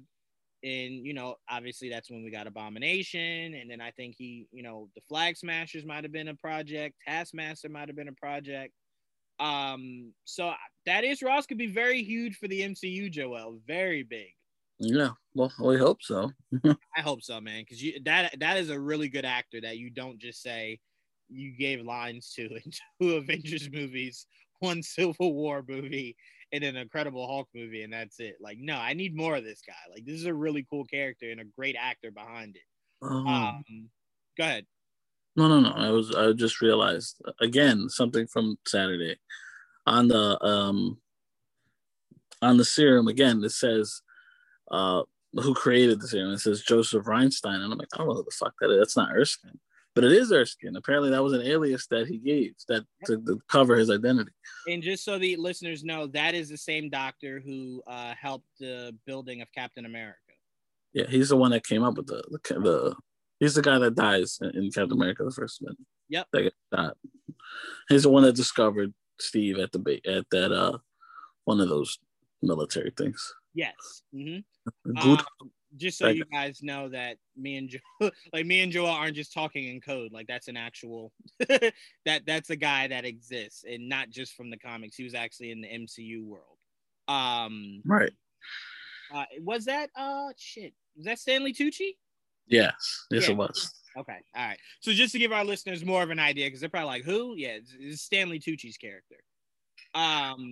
But yeah, so I'm really excited for that, Joel. I like that. My theory of the week is one you're actually vibing with. So I like it. It's not crazy like your Shield theory. Well, my Shield theory isn't crazy. It's crazy. It's not crazy. It's just probably wrong, you know? And I'm okay with that. That's why because it's crazy. Well, see, the only reason why I say it's not crazy is crazy to me is like it's not possible. And that's why it's crazy. To me, well, why is it possible that all that extra shit you put into that shit, like, just because it looks different? Well, no, I'm saying it's very possible because he went back to the future, back to the past, right? Well, he went back in time to put the stones back. Mm-hmm. So before he went back, it was always in his mind that he was going to make Sam the new Cap, and he was going to walk away from it. So if that was always in his mind, it's not hard to believe that he might have had some alterations done to it throughout the history of him being Cap. had some alterations. So when he gave it to Sam, it's more unique to Sam than just being a regular old shield. It's lighter, maybe. Again, I'm saying I'm probably. And if it is lighter, it should still stay. It should probably still be vibranium because adamantium ain't fucking light. No, it's not at all. But I mean, again, that's like a small difference that I guess they could make that we've seen them make before. To me, I just would rather it be what it actually should be made from. Now that you have the rights to say that it is. So again, we'll see how it all plays out. Maybe it's a combination of the two. I'd be fine with that. I wouldn't mind a little bit of column A, column B. Wouldn't mind. Wouldn't have an issue. I just need a little bit of column A in it. That's for sure. That's all I'm saying. But all right, that's all we got for the Falcon and the Winter Soldier. By the way, I don't know why they don't just call it Falcon and the Winter Soldier. All these does is fucking yeah, no. In the same thing. I'm like the Falcon and the Winter Soldier. That's funny. I'm like, at this point, you're just looking to piss me off. But me and Joel are very excited for the all new episode coming up this week. Let's get into the Snyder Cut. I'm seeing here, it was the Snyder Cut was reportedly watched by 1.8 million households based on analytics from Samba TV. Joel, I want to ask you this. We heard from I think it was the VP or whoever, one of the suits from Warner Brothers saying how this movie was to end the trilogy, which was Man of Steel, BVS, and now the Snyder Cut. I just did a whole show filled with Snyder fans that believe the response to this will be so overwhelming, you will be forced to continue more. Are you of that mindset that this movie was so good, they have to look at doing more? I don't think it matters that if it's that good or not. They're insane. The point is, never say never. At this point, why would you even count them out? If it comes, cool. Look, I'm in the same place I was for the Snyder Cut. If it comes, cool. If not, also cool. That's where I'm at. You know, I can't lose. Yeah, I don't disagree with you. To me, if his world continues, and again, let me preface this. You said it before, and I absolutely agree with you. You said he could, if he continues, he very well could change the plans that he originally had. Yeah. Very true. But again, it also worked, because they keep saying multiverse. And I'm like, this is technically part of a multiverse. It's not part of your regular universe. It's not canon, right? Right. Even though I'm not 100% sure they understand what a multiverse is. I agree with you. And I said this on the show, and everyone was kind of just like, oh, I never saw it like that. Warner Brothers 1,000% is throwing stuff at a wall. And whatever the critics and fans like, that's what they'll hitch their horse to. So that they're just trying to do a whole bunch of stuff, and whatever we're like, no, we hate that. Okay, I can throw that in the garbage. Not a problem. Did you like this? You did? All right, we'll keep that. And it's just like, don't do that. Don't do that. Do one cohesive thing and just make it good. And I promise you, like, all right, so this is ultimately what I said. I said, when you're making comic book movies, you don't have to make it for mainstream. And here's why. I know a shit ton of people that watch WandaVision that have never seen a Marvel movie, right? Mm-hmm.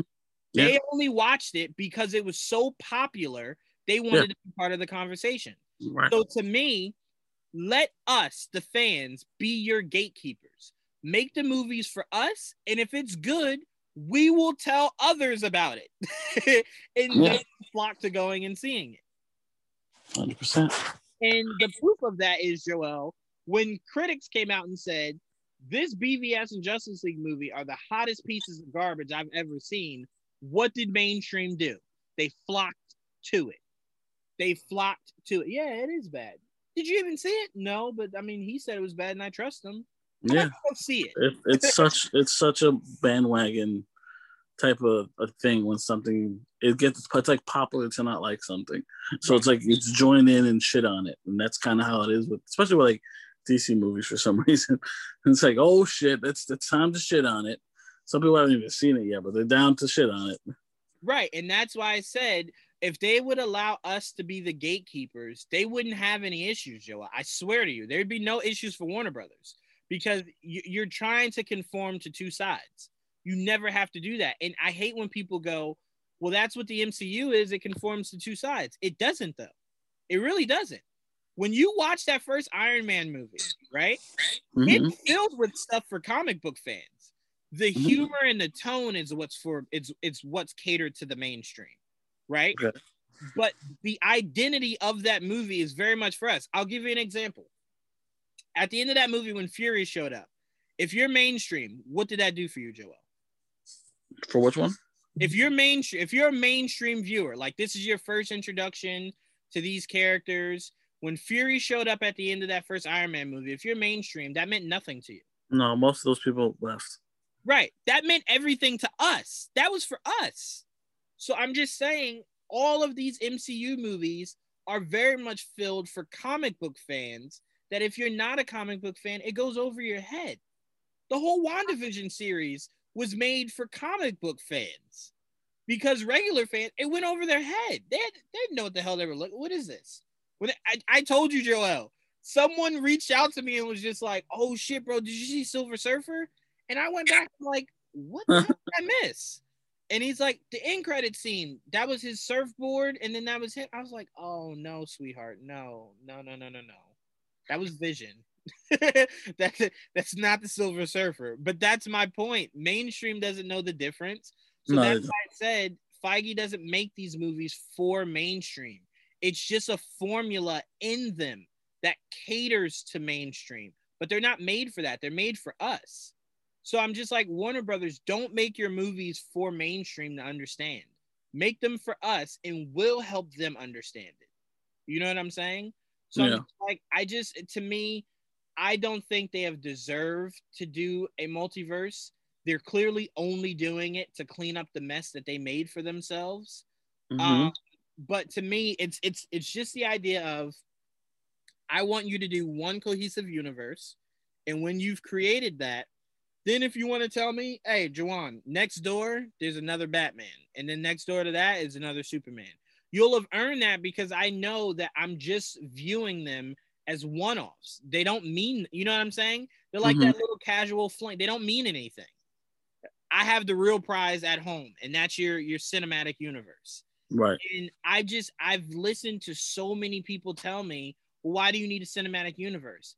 I'm like, bitch, you're applauding Marvel for that. And it's like, do you think we only need one cinematic universe in all of comic book movie history? No, that's idiotic. I want that everywhere. I don't want the better for. So annoying. And I saw someone complaining because of one of the things that I think Ann Sarnoff said. They were complaining that they're trying now that the DC's trying to be like Marvel because they're trying to echo what they've done. I'm like, they're not trying to be like Marvel. Every time they say multiverse, they're doing the opposite of what Marvel's doing. Right. Not at all. Unfortunately, Joel, the thing that sucks the most is, and I said this on the podcast I did yesterday, is a lot of people forget, if you were born in the 80s, right? Anytime in the 80s, the 80s on, I'd say the cutoff is mid 2000s, like around 05, 06. You grew up with a continuity of DC. It was all continuity. You grew up on the cartoons. Continuity. They weren't just loosely based that were just, loose things to stick on a wall. They were a continuity. So I'm like, the idea that people are just like, do we need another Justice League? Bitch, you grew up on a show called Justice League Unlimited. It's how you know these characters. What do you mean, do we need another Justice League? Yes, we do. That's my biggest worry. Like, I want another Justice League. And it's like, how am I going to get one if you eliminate Snyder's world? Let's say it's now an alternate world. Right. Where do we, like? And then you can't figure out what you're doing with Batman and Superman. Like, I can't. What are you doing? I don't know what you're doing. And you keep talking about multiverses. Like, you know what that means? You understand? That's even more confusing. Yes, mainly because the heart of the and this is what I'm like, someone in there just doesn't get this. The heart of the whole multiverse storyline was the idea to bring it all back to one Earth. Yeah, that was the point of Crisis. Exactly. That's the point of Crisis. One story that all flocked back to. And I'm like, you don't even have that. Well, you loosely have that.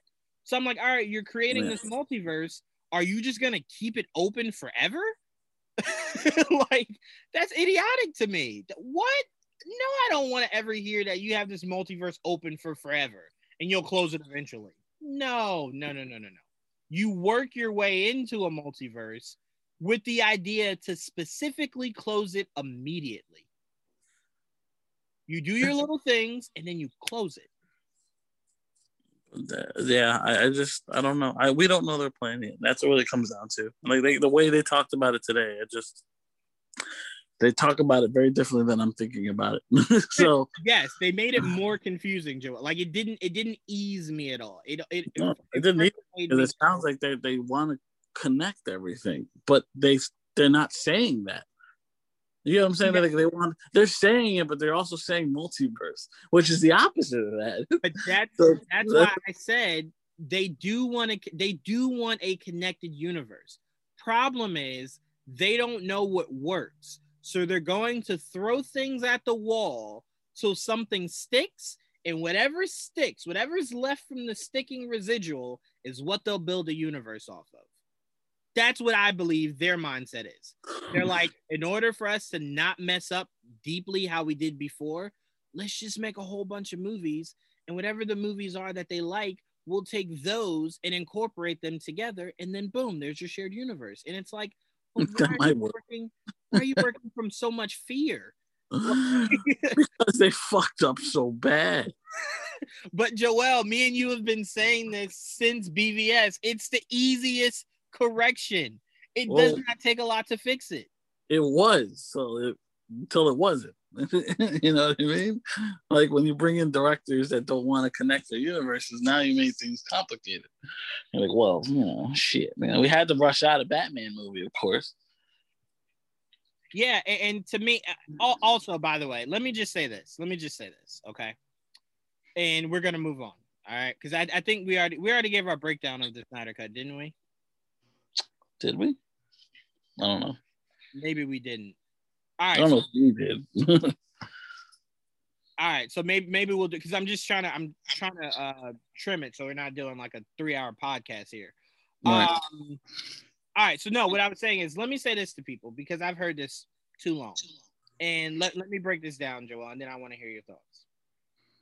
I heard from someone, I will not say this person's name because I will not call them out. But I had someone tell me in two veins. In the first vein, haven't we had enough of Batman? Right? And then in the same vein, told me their favorite character is Spider-Man, right? Yes. And here's my response to that. If you were born in the 90s, don't tell me you're fatigued of Batman. Because technically, you only had one Batman, and it was Christian Bale. One. What? One. The other Batman movies came out well before you could actually know what you were watching. So technically, you only grew up with one Batman. I don't count the animated series as a live action. So to me, you grew up with one Batman. And it's been 10 years since that Batman. So when you're telling me, oh my God, it's just so much Batman. How? It was 10 years since the Dark Knight trilogy, or almost 10 years now. It's been 10 plus years since the first one, but It's almost been a decade since that final one. So I'm like, you do know, because if you were born in the 90s, you've now had 3 full, well, in December it'll be that, but you'll have then had 3 full arcs of a Spider-Man. Mm-hmm. 3 different full arcs of a Spider-Man, and you're telling me your fatigue is with the guy you've only been alive for 1 trilogy of. Yeah. That's why I say, to me, Joel, I don't mind when someone has an opinion, but I don't like when their opinion is taken from what they hear on the internet. Like, I don't ever want to talk sports with someone who's like, yeah, man, I was listening to Stephen A. Smith, and they're just rattling everything off Stephen A. Smith said. That's not the gospel. That's his opinion. That's not factual what he's saying. He's giving his opinion.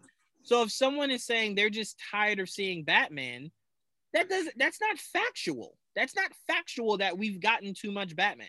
It's not factual to the masses. right? To that one person, maybe, but right. You definitely don't speak It's for not everybody. factual because you know what you never hear, Joel? Oh my God, another Superman. And that's been well more than it is back. Like, think about this. There's a Superman show. There was a Supergirl show. There was a Superman movie not that long ago. Right? Man of Steel.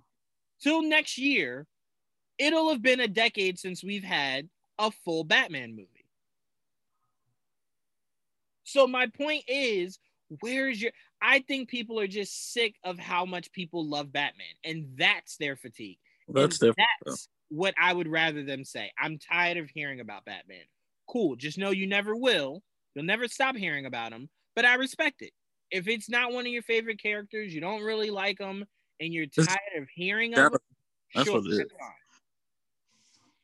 Yeah, but to me, I'd rather you say that. Just say you're sick of hearing about him, but don't tell me you've gotten too much Batman in your lifetime. And when I asked you when you were born, you're like, oh, I was born in 94, 92, 93. Bitch, you only had one Batman. Like, what are you talking about here? Like, I said that yesterday, and they were just like, oh, shit, that is true. And I'm like, yes, it's true. Yeah. That's what frustrates too much Batman compared to like the whole DC universe. Yeah, there's a lot of Batman compared to the rest of the DC universe. And to me, it's like if someone's 40 or 50 and is telling me in their lifetime they've just had too much Batman. All right, cool, I get you. Don't tell me you're 22 and you're like, oh, this Batman thing, I've just seen too much. How? What? Right. What do you mean? You're a child. You've not seen anything yet. So to me, it's just like, I don't know. It's just, to me, I'm not a fan of people that just jump on with what's trendy. And it's very much trendy to say that you hate Batman or it's white privilege or you've seen too much, just too much Batman. It's a very trendy thing to say. Right. And I'm not a fan of that. Give me your hardcore feelings or your hardcore facts, and I can respect that every day of the week. You come to me and say, I don't like Batman, no arguments. I'll think you're stupid, but no arguments. I won't respect your opinion anymore. But right. I won't respect you as a human, but I'll accept it. But to me, don't be trendy. Don't be trendy. But all right. So did you want to break down the Snyder cut, and then we can end it on Batwoman, and then save a lot of our other news for next week? Is that what you want to do? Only because it's a lot of movie to break down, unless we're just gonna go, I like it, I didn't like it, and then that's it. I don't want to break it down. I mean, we liked it, we didn't like it. Okay, yeah. I've broken down enough. I get it. We're good. Not a problem. I just did 3 hours of it yesterday, so I'm with you. I did like 2 hours the other day. I mean, yeah. Did you like it or not? Is really we're gonna get into. Not a problem. So if anything stood out to you, that's it. All right, so then let's start off with you. We'll kind of do a checklist here. So right, perfect. Your thoughts on the movie, right? Yes. What stood out to you? Okay. What you didn't like. Okay. And then what would you grade it? Okay. All right, so let's start. I start? Yeah, go ahead. You start. Okay, I enjoyed it, obviously. I think I've mentioned it on the show before several times. I enjoyed it a lot. I thought it was much better than the original cut, the theatrical cut. And I've said it many times. I would not mind seeing it go, seeing sequels to it, and seeing where he takes it. And then we've heard recently that he was going to include the Green Lanterns, and I would have fucking loved it even more if that happened. But obviously, that's not going to happen. He should have been there from the beginning, but I'm not going to get into it.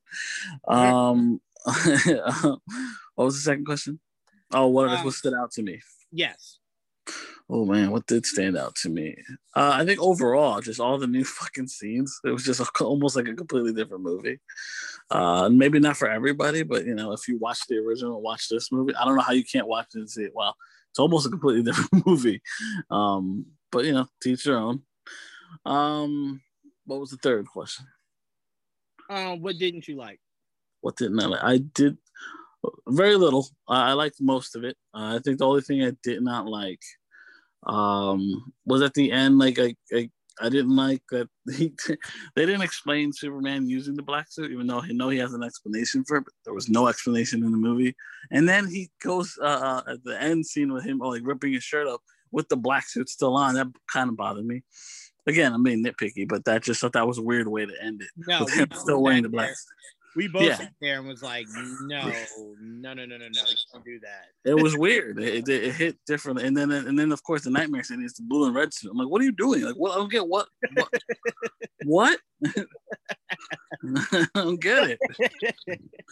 That bothered me. That bothered me a little bit. I'm with that. And then the last one was, what grade would you give it? I gave it around like a B+, 8.5. Okay. All right. Yeah, I'm with you there. So I'm gonna work backwards. So I'm with you. I gave it 8.5. Because like I always say, I only give one movie in history a 10 out of 10. And this did have a few things that I did not like enough for me to even give it that 9. Right. What I did not like was if you're doing a battle scene where it's pretty much adolescent Darkseid versus all these different forces. If you're going to put in a Green Lantern, it should not be the most unrecognizable Green Lantern. Yeah, but it was so many years in the past. Like, no. Here's what I said yesterday on the podcast. Why not just make that a Guardian? That would have been more believable. Yeah, maybe. Make it a Guardian. That would have been 100% believable. Put a Guardian in there. I don't mind it, but again, the mistake was from the beginning. There was no lanterns as a core. I agree. I even said on the podcast yesterday that Zack Snyder was heavily influenced with building this world. Unfortunately, from God, what's his name? He created Stargirl. Jeff Johns. In his 52 run. Right. And I was just like, well, the first mistake was just like, and like you said, Cyborg being in the Justice League was the first mistake. And then the second mistake was not only having Cyborg in there, but then not having a Green Lantern part of it. Yeah, that irks the shit, especially it's so space driven.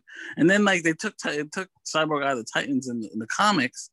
Then they did it now in the movies, and they did it in the fucking show, and I'm like, this is ridiculous. Yeah, and funny, they were yelling at me on the podcast yesterday, but I was trying to explain to them that even if Ray Fisher didn't come out with this whole FWB whatever, they weren't going to continue with Cyborg because the future is Jaime. That is the future. I love Jaime.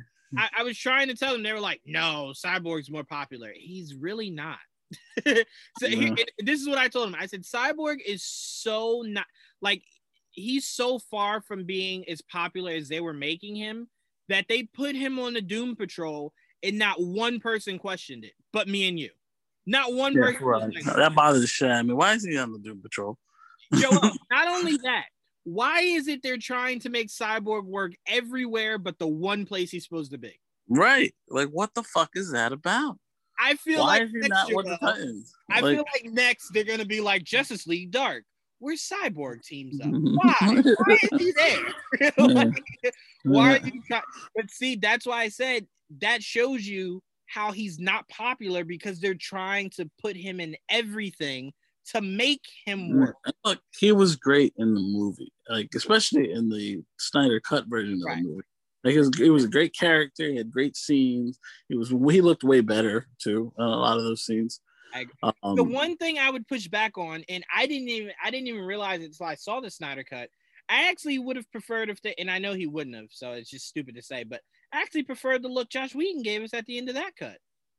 I did too, but that was more like after the fact. Like that's when he was but that's what I'm saying. I would have liked it if that's how it still ended, because obviously it couldn't have, because Joe Morton's character died in Snyder's cut.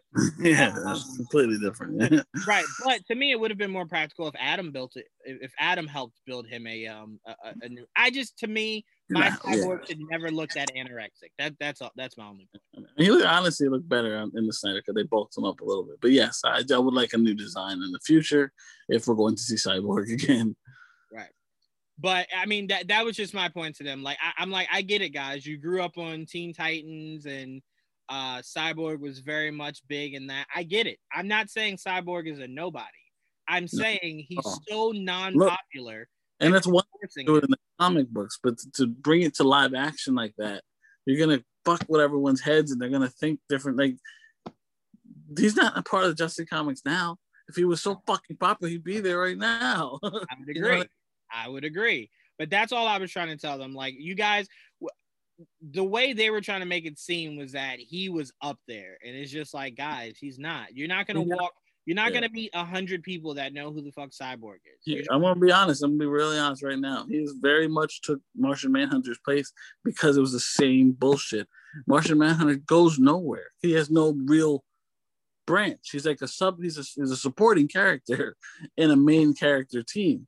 And that's all they did with Cyborg. He's a supporting character, and they were trying to push him to make him more popular, but it just never really went there. You know what I mean?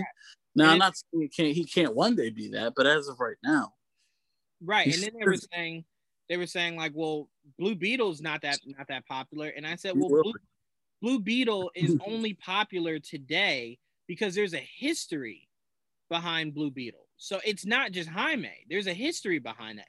It's like if someone came up to you and was like, well, Nova's not popular. Well, no, he is. He's just not mainstream popular. Like, just because you guys who don't read comics have never heard of him does not mean he's not popular. Here's the thing. Normal people don't know who Blue Beetle is. No, of course not. Here's the thing. A lot of people still don't know who the fuck Cyborg is either. Exactly. That's my point, Joel. But my point is, I don't equate popularity to mainstream. I don't go by mainstream because they don't care. So, of course, they don't know. They know what we tell them. Exactly. That's why I said popularity to me is, I believe I could probably run into more people, not knowledge, who like Blue Beetle more than they like Cyborg. Maybe I can't. I can run into more people than that. So that's what I mean by popularity. But to me, I don't equate it to to mainstream. Blue Beetle is very much like Nova. Like, as soon as that movie drops, the popularity will be insane. And me and you will sit back like, yeah, no, we've been trying to tell you guys, like, these are fucking amazing characters. Like, yeah, I can't. We've been trying to tell you. I've said it for years. He should have been the one to be in the Justice League over Cyborg, and not because I don't like Cyborg. It's just that I will always equate Cyborg to being a Titan. But that's because that's where I grew up. You know. Well, it's also where Cyborg was originated. Was right. That's where he originated. That's where he belongs. In my opinion, he belongs to be with. He's a Titan. Right. No, I completely agree with you. All right. Wait, I didn't finish. Sorry, that was what I didn't like. What stood out to me was definitely Cyborg's nightmare. I loved every ounce of that, where it looks as if Darkseid has obtained the anti-life equation. And he is just by the way, the Omega beams could have been a little cleaner. That is one thing that I'm just like, I want to see more of that. I want to see more Darkseid. I want to see more Omega beams. Yeah. He looked great in that scene too. He really did. And I was trying to explain to people, because I was saying yesterday, they were saying how they got pissed off with how quickly Darkseid got defeated in that war. And I said, well, you guys got to remember, that was young Darkseid. That was Darkseid before he became who we know him to be. That's before he became Darkseid. Exactly. So I'm like, I would have been more pissed off if you had him win that. It's like, well, come on. like if he won. exactly. So I'm like, it made perfect sense. But yeah, that stood out to me the most. Where he walked up behind Superman and put his hand on his shoulder, it gave me chills. Gave me chills. And overall, I thought this was a really, really, really good take.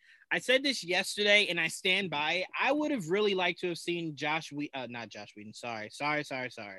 Zack Snyder do, and I know you're going to disagree, but this would have been what I would have preferred if he had done, especially if they want to do, especially if they wanted to do a multiverse. I would have preferred a Justice League trilogy, right? So you would have had solo movies done already, and you would have had like this trilogy of the first movie being called Dawn of Justice, where it's them assembling, and then it ends with Darkseid coming to Earth, and then the second one is Justice League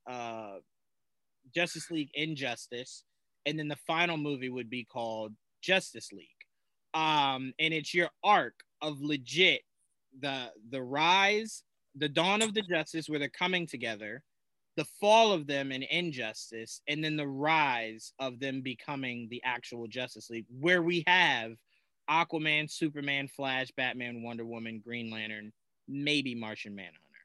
And I was like, I think Zack would have killed that. He would have done an amazing job doing the rise of it, the fall of it, and then the Justice League as we know it in that third movie. And then we see Warner Brothers branch off, do a Flash sequel, Man of Steel 2, and so on and so forth. So I'm like, I would have preferred that over doing the whole BVS thing and everything. Because like I was telling them, because they were like, no, you need Zack to come back. And I'm like, his vision was just flawed. It was just flawed. Like what he wanted to do worked outside of a continuity. It works very much for you to go, look, we have a continuity established. I want to do something balls off the wall crazy. So I'm going to have Lois sleep with Batman, and then they have a Bat baby that they never tell Bruce about. And then Clark makes him Batman later. Like you could do weird, stupid crap like that. And then someone was like, well, wasn't that in the comics where, no. And I was just like, first of all, even if it was, it does not, like, because it's in the comics doesn't make it smart. It doesn't make it a good idea. Doesn't make it a good comic. None of that. So let's not go by that. Let's go now. Yeah, nothing like that ever happened. Like, no, I don't want. No, who wants that? Why would you want that? Like, and I'm like, again, why would you want a replacement Batman, right? That one isn't a Robin that he prepared for it, and two, you haven't even gotten anything from Bruce Wayne, and now you're telling me to get used to this all new Batman. Can I please? And I keep trying to remind people this because they're like, well, what else do you need to see from Batman? You've seen everything else. No, you haven't. Yes. No, you haven't. You just have not. You know what I'm saying? You haven't seen the Hush storyline. You have not seen the Court of the Owls. You know what I'm saying? There's so much more you can do with these Batman stories. Hell, you have not had a Robin. And no, I don't mean Bruce Wayne adopting a fucking 30-year-old in those stupid movies. You need an actual Robin. So I'm like, no, there's so much you can do in a Bruce Wayne story that you have not done yet. 100%. There's so much that hasn't been done. And Joel, they even allude to it in the Snyder Cut where Alfred's just like 20 plus years, man. And you know, what do you have to show for it? And it's like, what were those 20 years, Alfred? What did he do? What happened? We don't know. So it's like there's obviously so much more of a Bruce Wayne story. And I think people forget Joel. We had Michael Keaton, right? His first movie, Joker. His second movie, Catwoman, Penguin, right? You fast forward, George Clooney, Mr. Freeze, and I think was George Clooney also no, Val Kilmer was Riddler and Two-Face. And right. Yes. George Clooney was Poison Ivy, Bane, and Mr. Freeze. Correct. And then you fast forward, Nolan, you had Joker again. You had Ra's al Ghul. And we had Scarecrow and Ra's al Ghul. Ra's al Ghul and Scarecrow. You're absolutely right. And you had Joker. Then you had Joker. Then you had Bane and Talia. We had Joker and Two-Face. And then you had Joker and Two-Face. God damn, you're right. Yeah. And then Talia and Bane. Yeah, you're right. That's right. There you go. Catwoman, I guess, if you want to technically count. Technically, yes, Catwoman as well. So my point is, you've recycled more villains than you have introduced new ones. Right. Correct. So clearly, you have not done everything you can in Batman. My point. No, I mean that's an easy fight to win. They're not gonna. It's stupid. Exactly. It's like saying you've done everything you can with Spider-Man, and it's like, dude, you know you've used the same villains for two movies, right? Like you're now seeing everything a Spider-Man movie can be, with Vulture coming in, and then doing Mysterio that you've never done, and then whoever our villain is for this third movie. So it's like, no, you clearly have not done everything you can do. Until Spider-Man fights an accurate Venom and then Carnage and then a Sinister Six, you've not done everything you can with Spider-Man. But all right. So we can move on from there. We got some other news, Joel. Derek Kolstad says he isn't writing John Wick 4 and some big updates about the Continental series are coming soon. Well, they're about to make some pretty large announcements in a couple of weeks in regards to what's going to happen there. How excited are you, man, for this Continental show? Very excited. I just want to see who's like, what's going to be centered around. I'm very, very excited for what characters are going to be involved and how they're going to, express those characters. I'm just really psyched for it. And when will, John Wick make an appearance, stuff like that. Yeah, no, I share the exact same sentiments. All right, next up, Keanu Reeves to star in Berserker film. I assume it's supposed to be Berserker. Berserker film and anime series at Netflix based on his comic books. See, Joel, see how they throw anime in front of everything? Yeah, I do. Yeah. Reeves will produce and star in the screen adaptations, which will start the story getting the feature treatment, followed by an anime spinoff series. Yes. Are you familiar with Berserker? Yes. But it's rare. It just came out maybe a month ago or 2 months ago. Okay, so it's new. Yeah, it's very new. And it's already getting greenlit for an animated show and a fucking movie. So I'm excited because it's really cool looking. I like the way it looks, at least the cover, the concept, and no better man, right? Keanu Reeves. I mean, he's hot right now, so ride that shit. Hawkeye spinoff series about Echo in early development for Disney Plus. She will be played by Native American actress Alaqua Cox. Mm-hmm. Okay, all right. I usually don't get that right. Okay. I'm excited for this, mainly because I just watched the cutscenes, and I'm sure you'll be playing it soon. But I just watched the cutscenes for the Hawkeye DLC for the Avengers. Yeah. Yes. So I'm like, I love, how much I loved Hawkeye, especially from the what do you call it? The ultimate world. So I was very high on Hawkeye from the beginning. It's why I was just like, oh, Josh Whedon he's gonna make me hate Hawkeye. But luckily Hawkeye got some really good treatment going forward. They even gave me flashes of Ronin. I really pray that we get some flashbacks in his series. But I like the Hawkeye world that they're building. I really, truly, truly do. I like to see where Kate Bishop goes. I like to see if this Hawkeye show is a one and done that turns into a Kate Bishop show. So I'm really curious about that. But I love this. I can't wait to see Echo in the Hawkeye show and then see where it leads to her own show. But I love this. Hawkeye and Black Widow are two worlds that I love more than the Avengers world. I love the espionage, the spycraft, the secrets, the sneaking around, the very plain weapons. I loved all that. So to me, it's like that's the series that I'm really looking forward to. But Joel, your thoughts on Echo getting her own series before we even see her in the show? Okay, yeah. Very shocking. I was not expecting Echo getting her own show.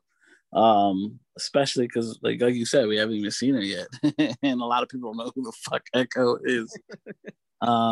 Very funny because I didn't know Echo that well either until I think it's New Avengers when Ronan shows up.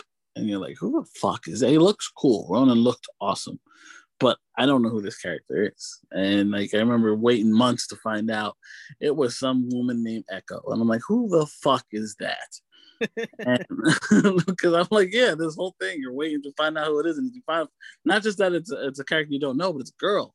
Because it doesn't look like a girl, because it was just the Echo costume. It's like, who the fuck is this? And apparently she's deaf. And she's a Daredevil character. And I'm like, okay, so she has a connection to Daredevil. Okay, whatever, fine. Then down the line is when like Echo shows up again, but it's not Echo. Then who the fuck is Echo? And then who is it then? If it's not, and you find out it's Hawkeye. And he was, this is after the fact when he comes back to life. People didn't know he was back to life, so he was masquerading as Ronan while Kate Bishop was now the Hawkeye, right? So that's how that worked out. And now, go ahead. No, you were saying. No, I just saying I just always loved that Hawkeye became a moniker, like not an identity sold to one person. Right. It was a moniker that he could just pass on. And I love I love it in the I don't want to talk too much about the game because I'm sure you haven't played it yet. But I love the idea of like hearing someone say the name Hawkeye and then Kate Bishop goes yes. And it's just like, oh, you got to kind of get used to that. and I love it. So, but yeah, that's all I was gonna say. Yeah, well, yeah, in the game, that's why it's weird in the game because it's like I just finished playing like this whole thing with Kate Bishop, and now they're giving me Clint. And I'm like, they're not different enough for me to get a like. They're different, but they're not that different. So like, another Archer. I'm like, okay, I'm looking. I just want to play with a new character, and they give me another Archer. So, and don't get me wrong, Clint's been really good in the game, and I've only played a little bit so far, but it's been really fun. But yeah, I can't wait for the series, because I think that's going to redeem Hawkeye, and people are going to like him, hopefully, because he gets a lot of shit for no reason because people are just assholes. But I do look forward to seeing his show and with introducing Kate Bishop and of course Echo, who now will also be getting her own show. So that's cool. Yeah, I always say the bad straws that Hawkeye and Black Widow were dealt is that you didn't introduce them in solo movies before the Avengers movies. So it's like you're introducing all these people with abilities, and then you're just like, no, bow and arrow, and she's a spy, and it's just like, that's really hard to sell your mainstream audience of why they're important. So we're supporting Avengers. That's all they were. They didn't have the movies. Right, but to a mainstream, that looks like they're founding members of that team.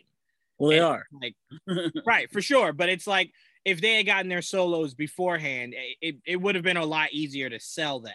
Right. But it's just like when I was telling them about, because they were complaining about Batman, wanting to see Batman do more in that Parademons and I did too. I have this whole spiel that I'll save for another time, but I have new feelings on Batfleck. Let's put it that way. No, for sure. I said if Zach was going to go balls to wall, I thought that would have been a perfect time to give us the Hellbat, to where he could have had his whole moment, to where it's like he's not just kind of like virtually useless. Like he was kind of just like, all right, guys, this is what you should do. Go do it. What are you going to do? Stuff. It's like, wait, what? Yeah, I'm just, stuff. I have new feelings that came up while rewatching that movie. I was like, well, look, we only got a few more topics before we get out of here. Don't save it. Tell me your thoughts, man. What are you thinking? Well, I was frustrated watching it because I'm like, I just realized how much time he uses a gun in these movies, and it's like they can't give him that batarang was useless. They only see him use it one time, maybe throughout the whole series. Yeah, that's very frustrating to me. Like this motherfucker is a giant ninja. That's what he is because he had to make him giant, so might as well be a giant ninja because that's what he fucking is.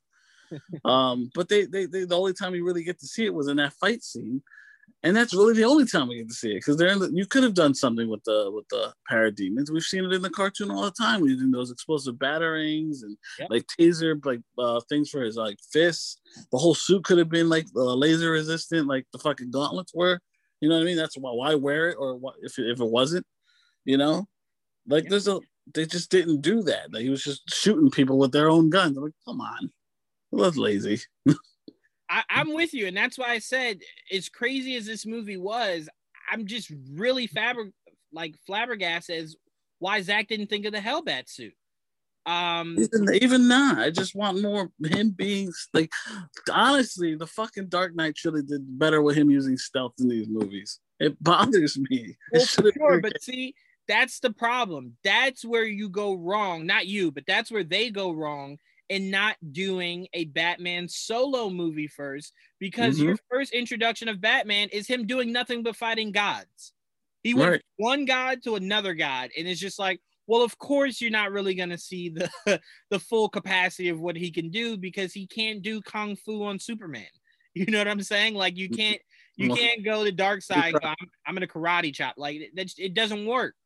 And they didn't really seem interested in figuring out ways to make it work. It was just like, well, he's like the party planner, and then like he's just gonna, which is fine, but like it just bothered me that he was relegated to just shooting parademons with their own guns. Joel, I'm with you because it only furthers the narrative of people thinking you don't need Batman, and it's like it didn't help that narrative at all.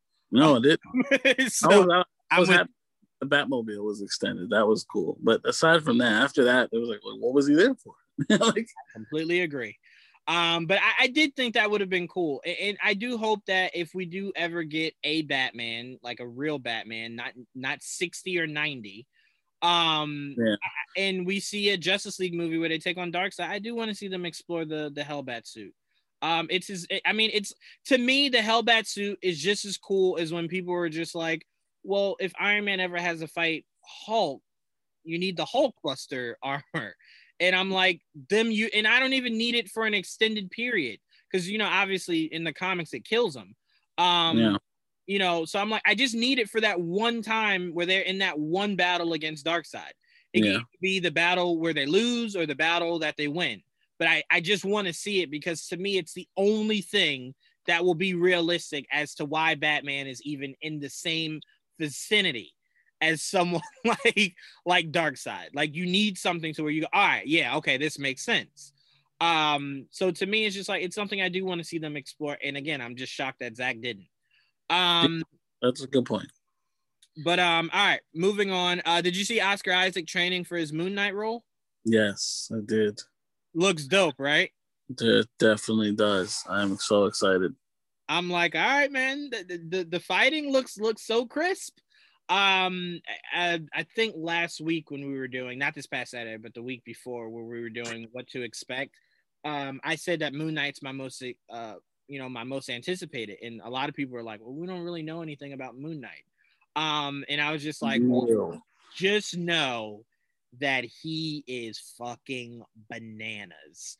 And they're like, what do you mean? I'm like, he's insane. That's what I mean. like you're gonna see a really, really, really insane individual, and I'm really curious to see how deep they dive into that. But I did all my deep dive into who Moon Knight is, so I'm ready for it, because I'm like, Joel's gonna throw some shit at me that he's gonna be like, let's see if Joanne knows this. I'm like, I gotta make sure I know some shit. Fucking favorite and not know shit. I mean, it would be redundant. All right. DC Films taps promising young woman director Emerald Fennell to write the Zatanna movie. I'm gonna just say this, DC. This is part of what I meant by throwing things at the wall to see what sticks. You can't say you want to do continuity and then we don't hear things like you're doing a Man of Steel 2, or I don't know, any progression on a Green Lantern movie. Is this a Zatanna movie cool? Sure, fine, okay, yeah, okay. But I'm assuming this Zatanna movie is connected to the Justice League Dark thing. Oh yeah, I forgot about that. I forgot Abrams was doing that. They're doing so much. I'm sorry, Joel. You're absolutely right. I take back what I just said. You're right. It's just really hard to remember what the fuck they're doing. So I forgot that. I for some reason thought it was just going to be a series.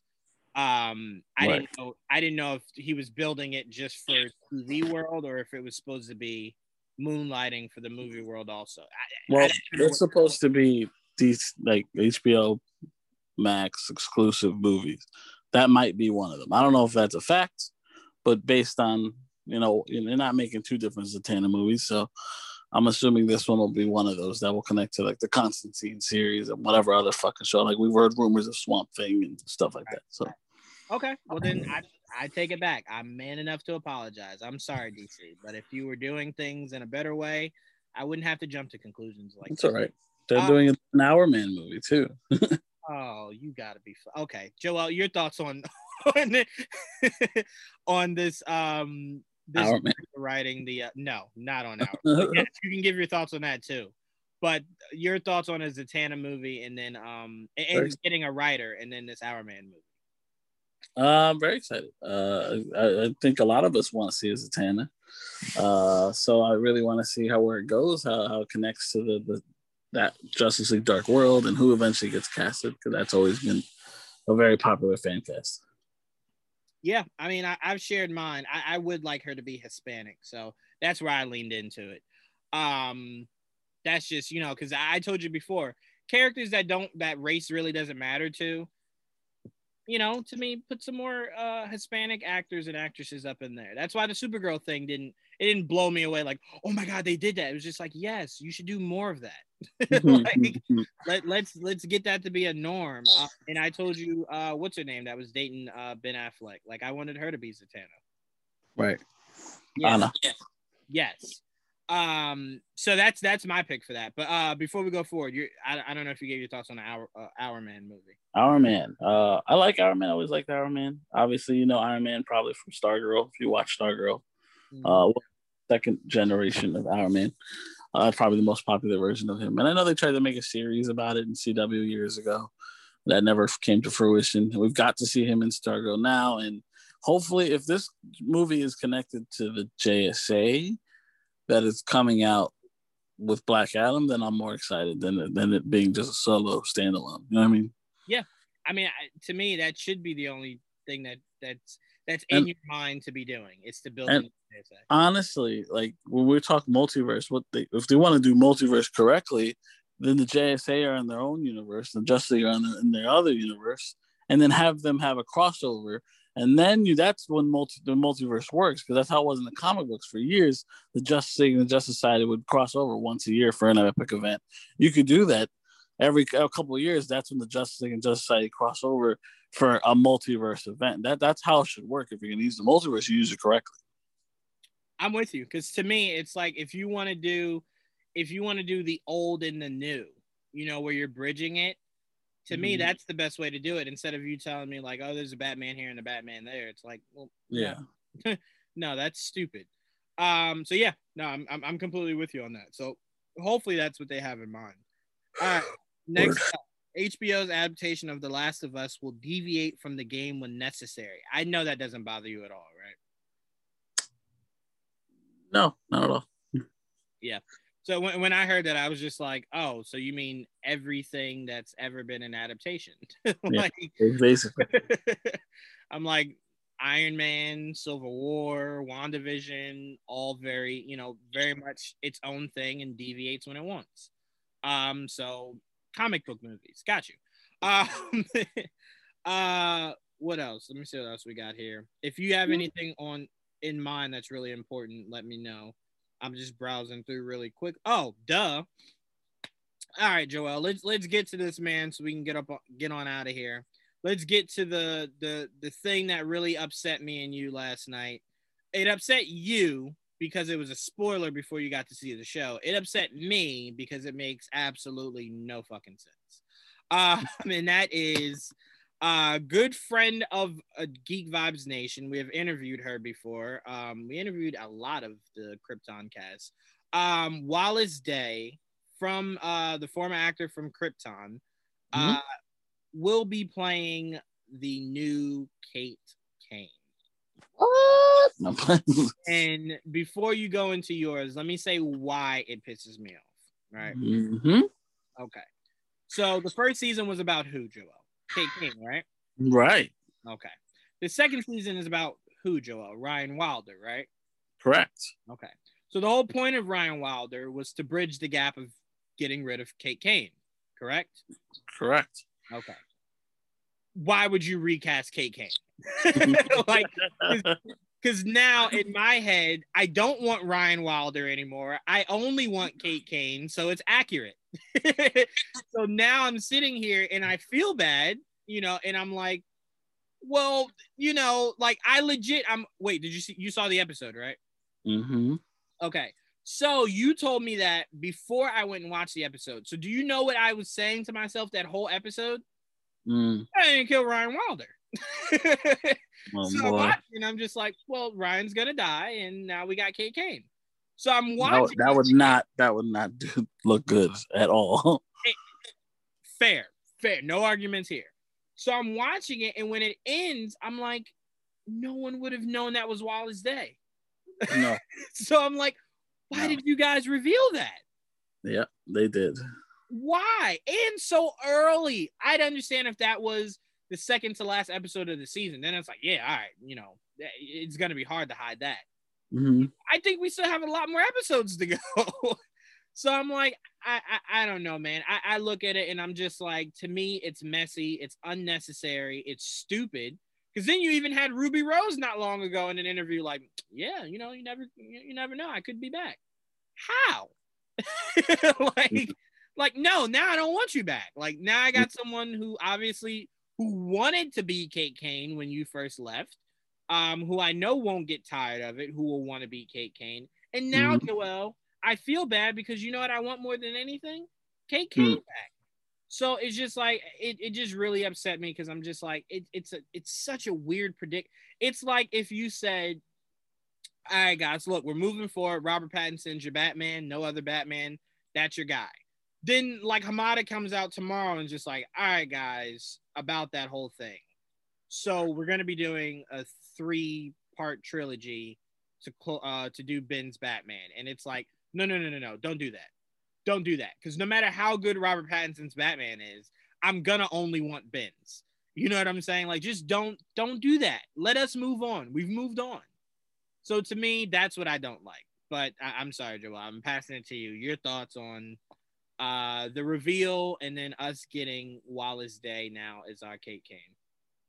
Well, yeah, I mean, I was very flustered because I'm like, this is all we wanted from the beginning, and then you go and recast, not just recast, you change the character, and you're like, okay, well, fine, we'll do that. I'll accept that, but because Ruby Rose left, we get it. It was weird. It was a weird situation. She walked away. Fine.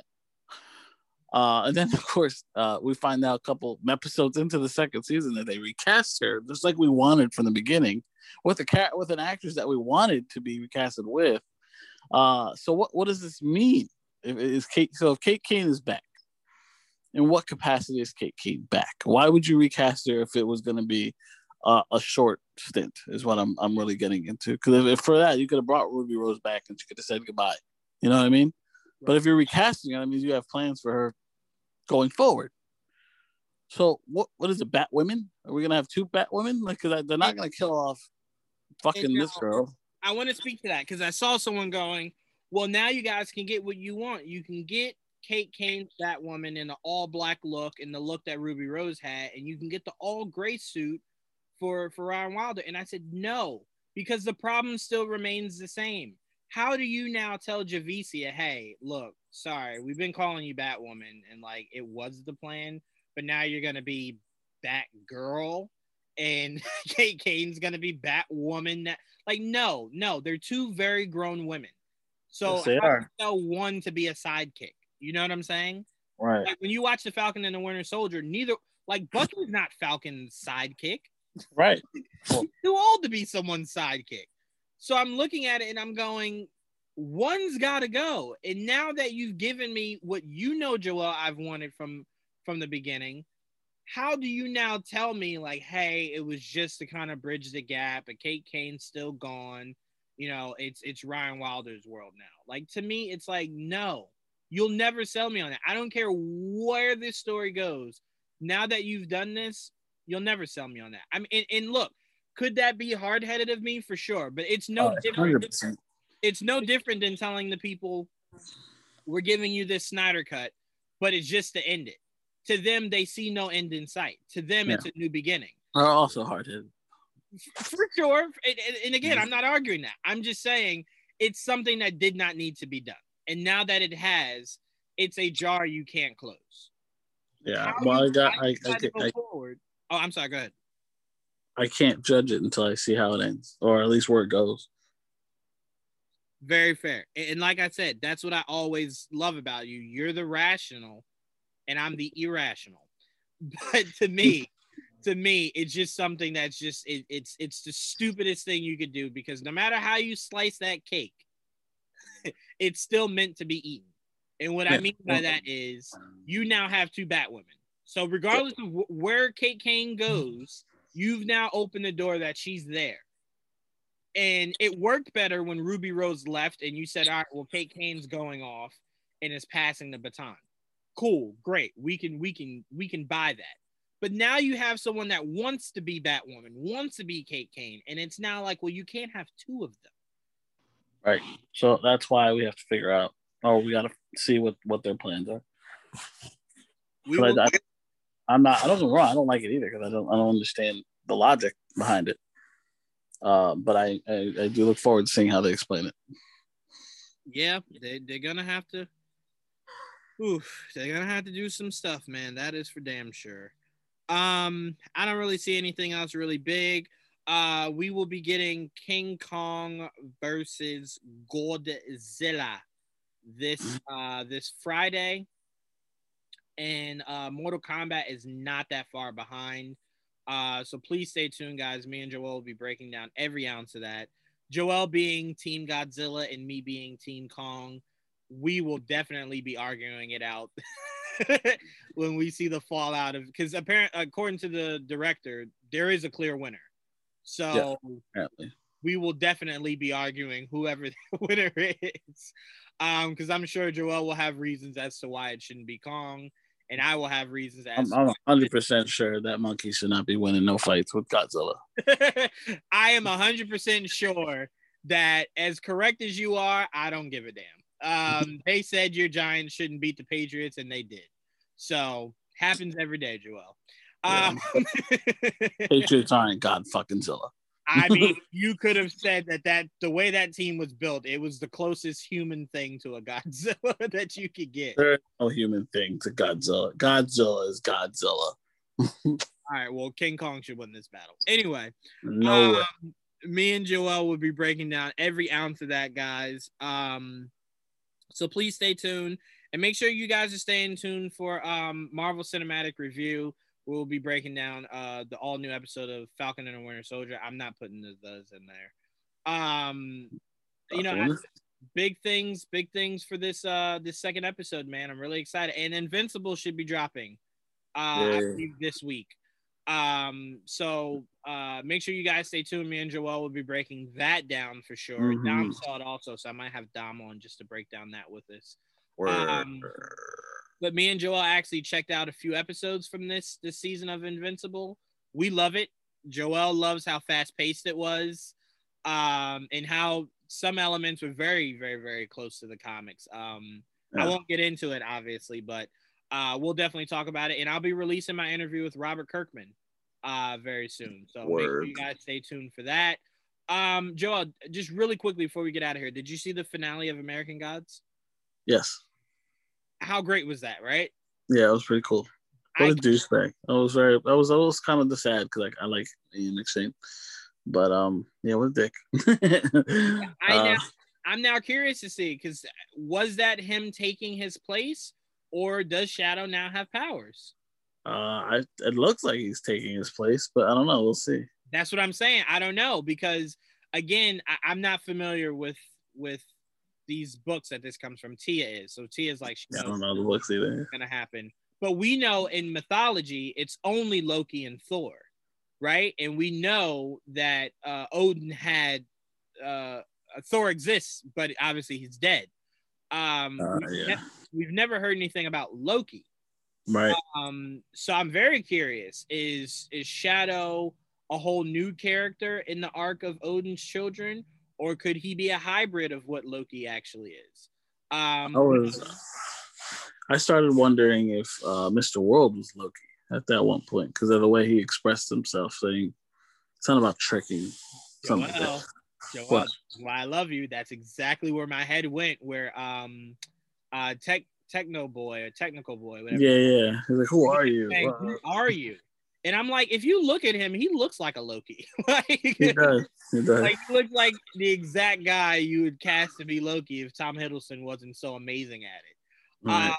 So I'm like, it very well could be. And think about it, Joel. Right. What better reason for a son to want his father dead other than to find out that A, maybe that wasn't his real father, or B, the pure jealousy of how he treated him.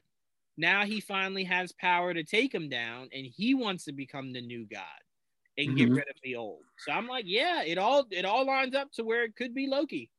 Yeah, that's interesting, especially the whole time. You're like, holy shit, the whole time. It's Loki. So I'm gonna make sure, because me and T are gonna do a review on it on this whole season Wednesday. So I'm gonna make sure if you're available, you're on that.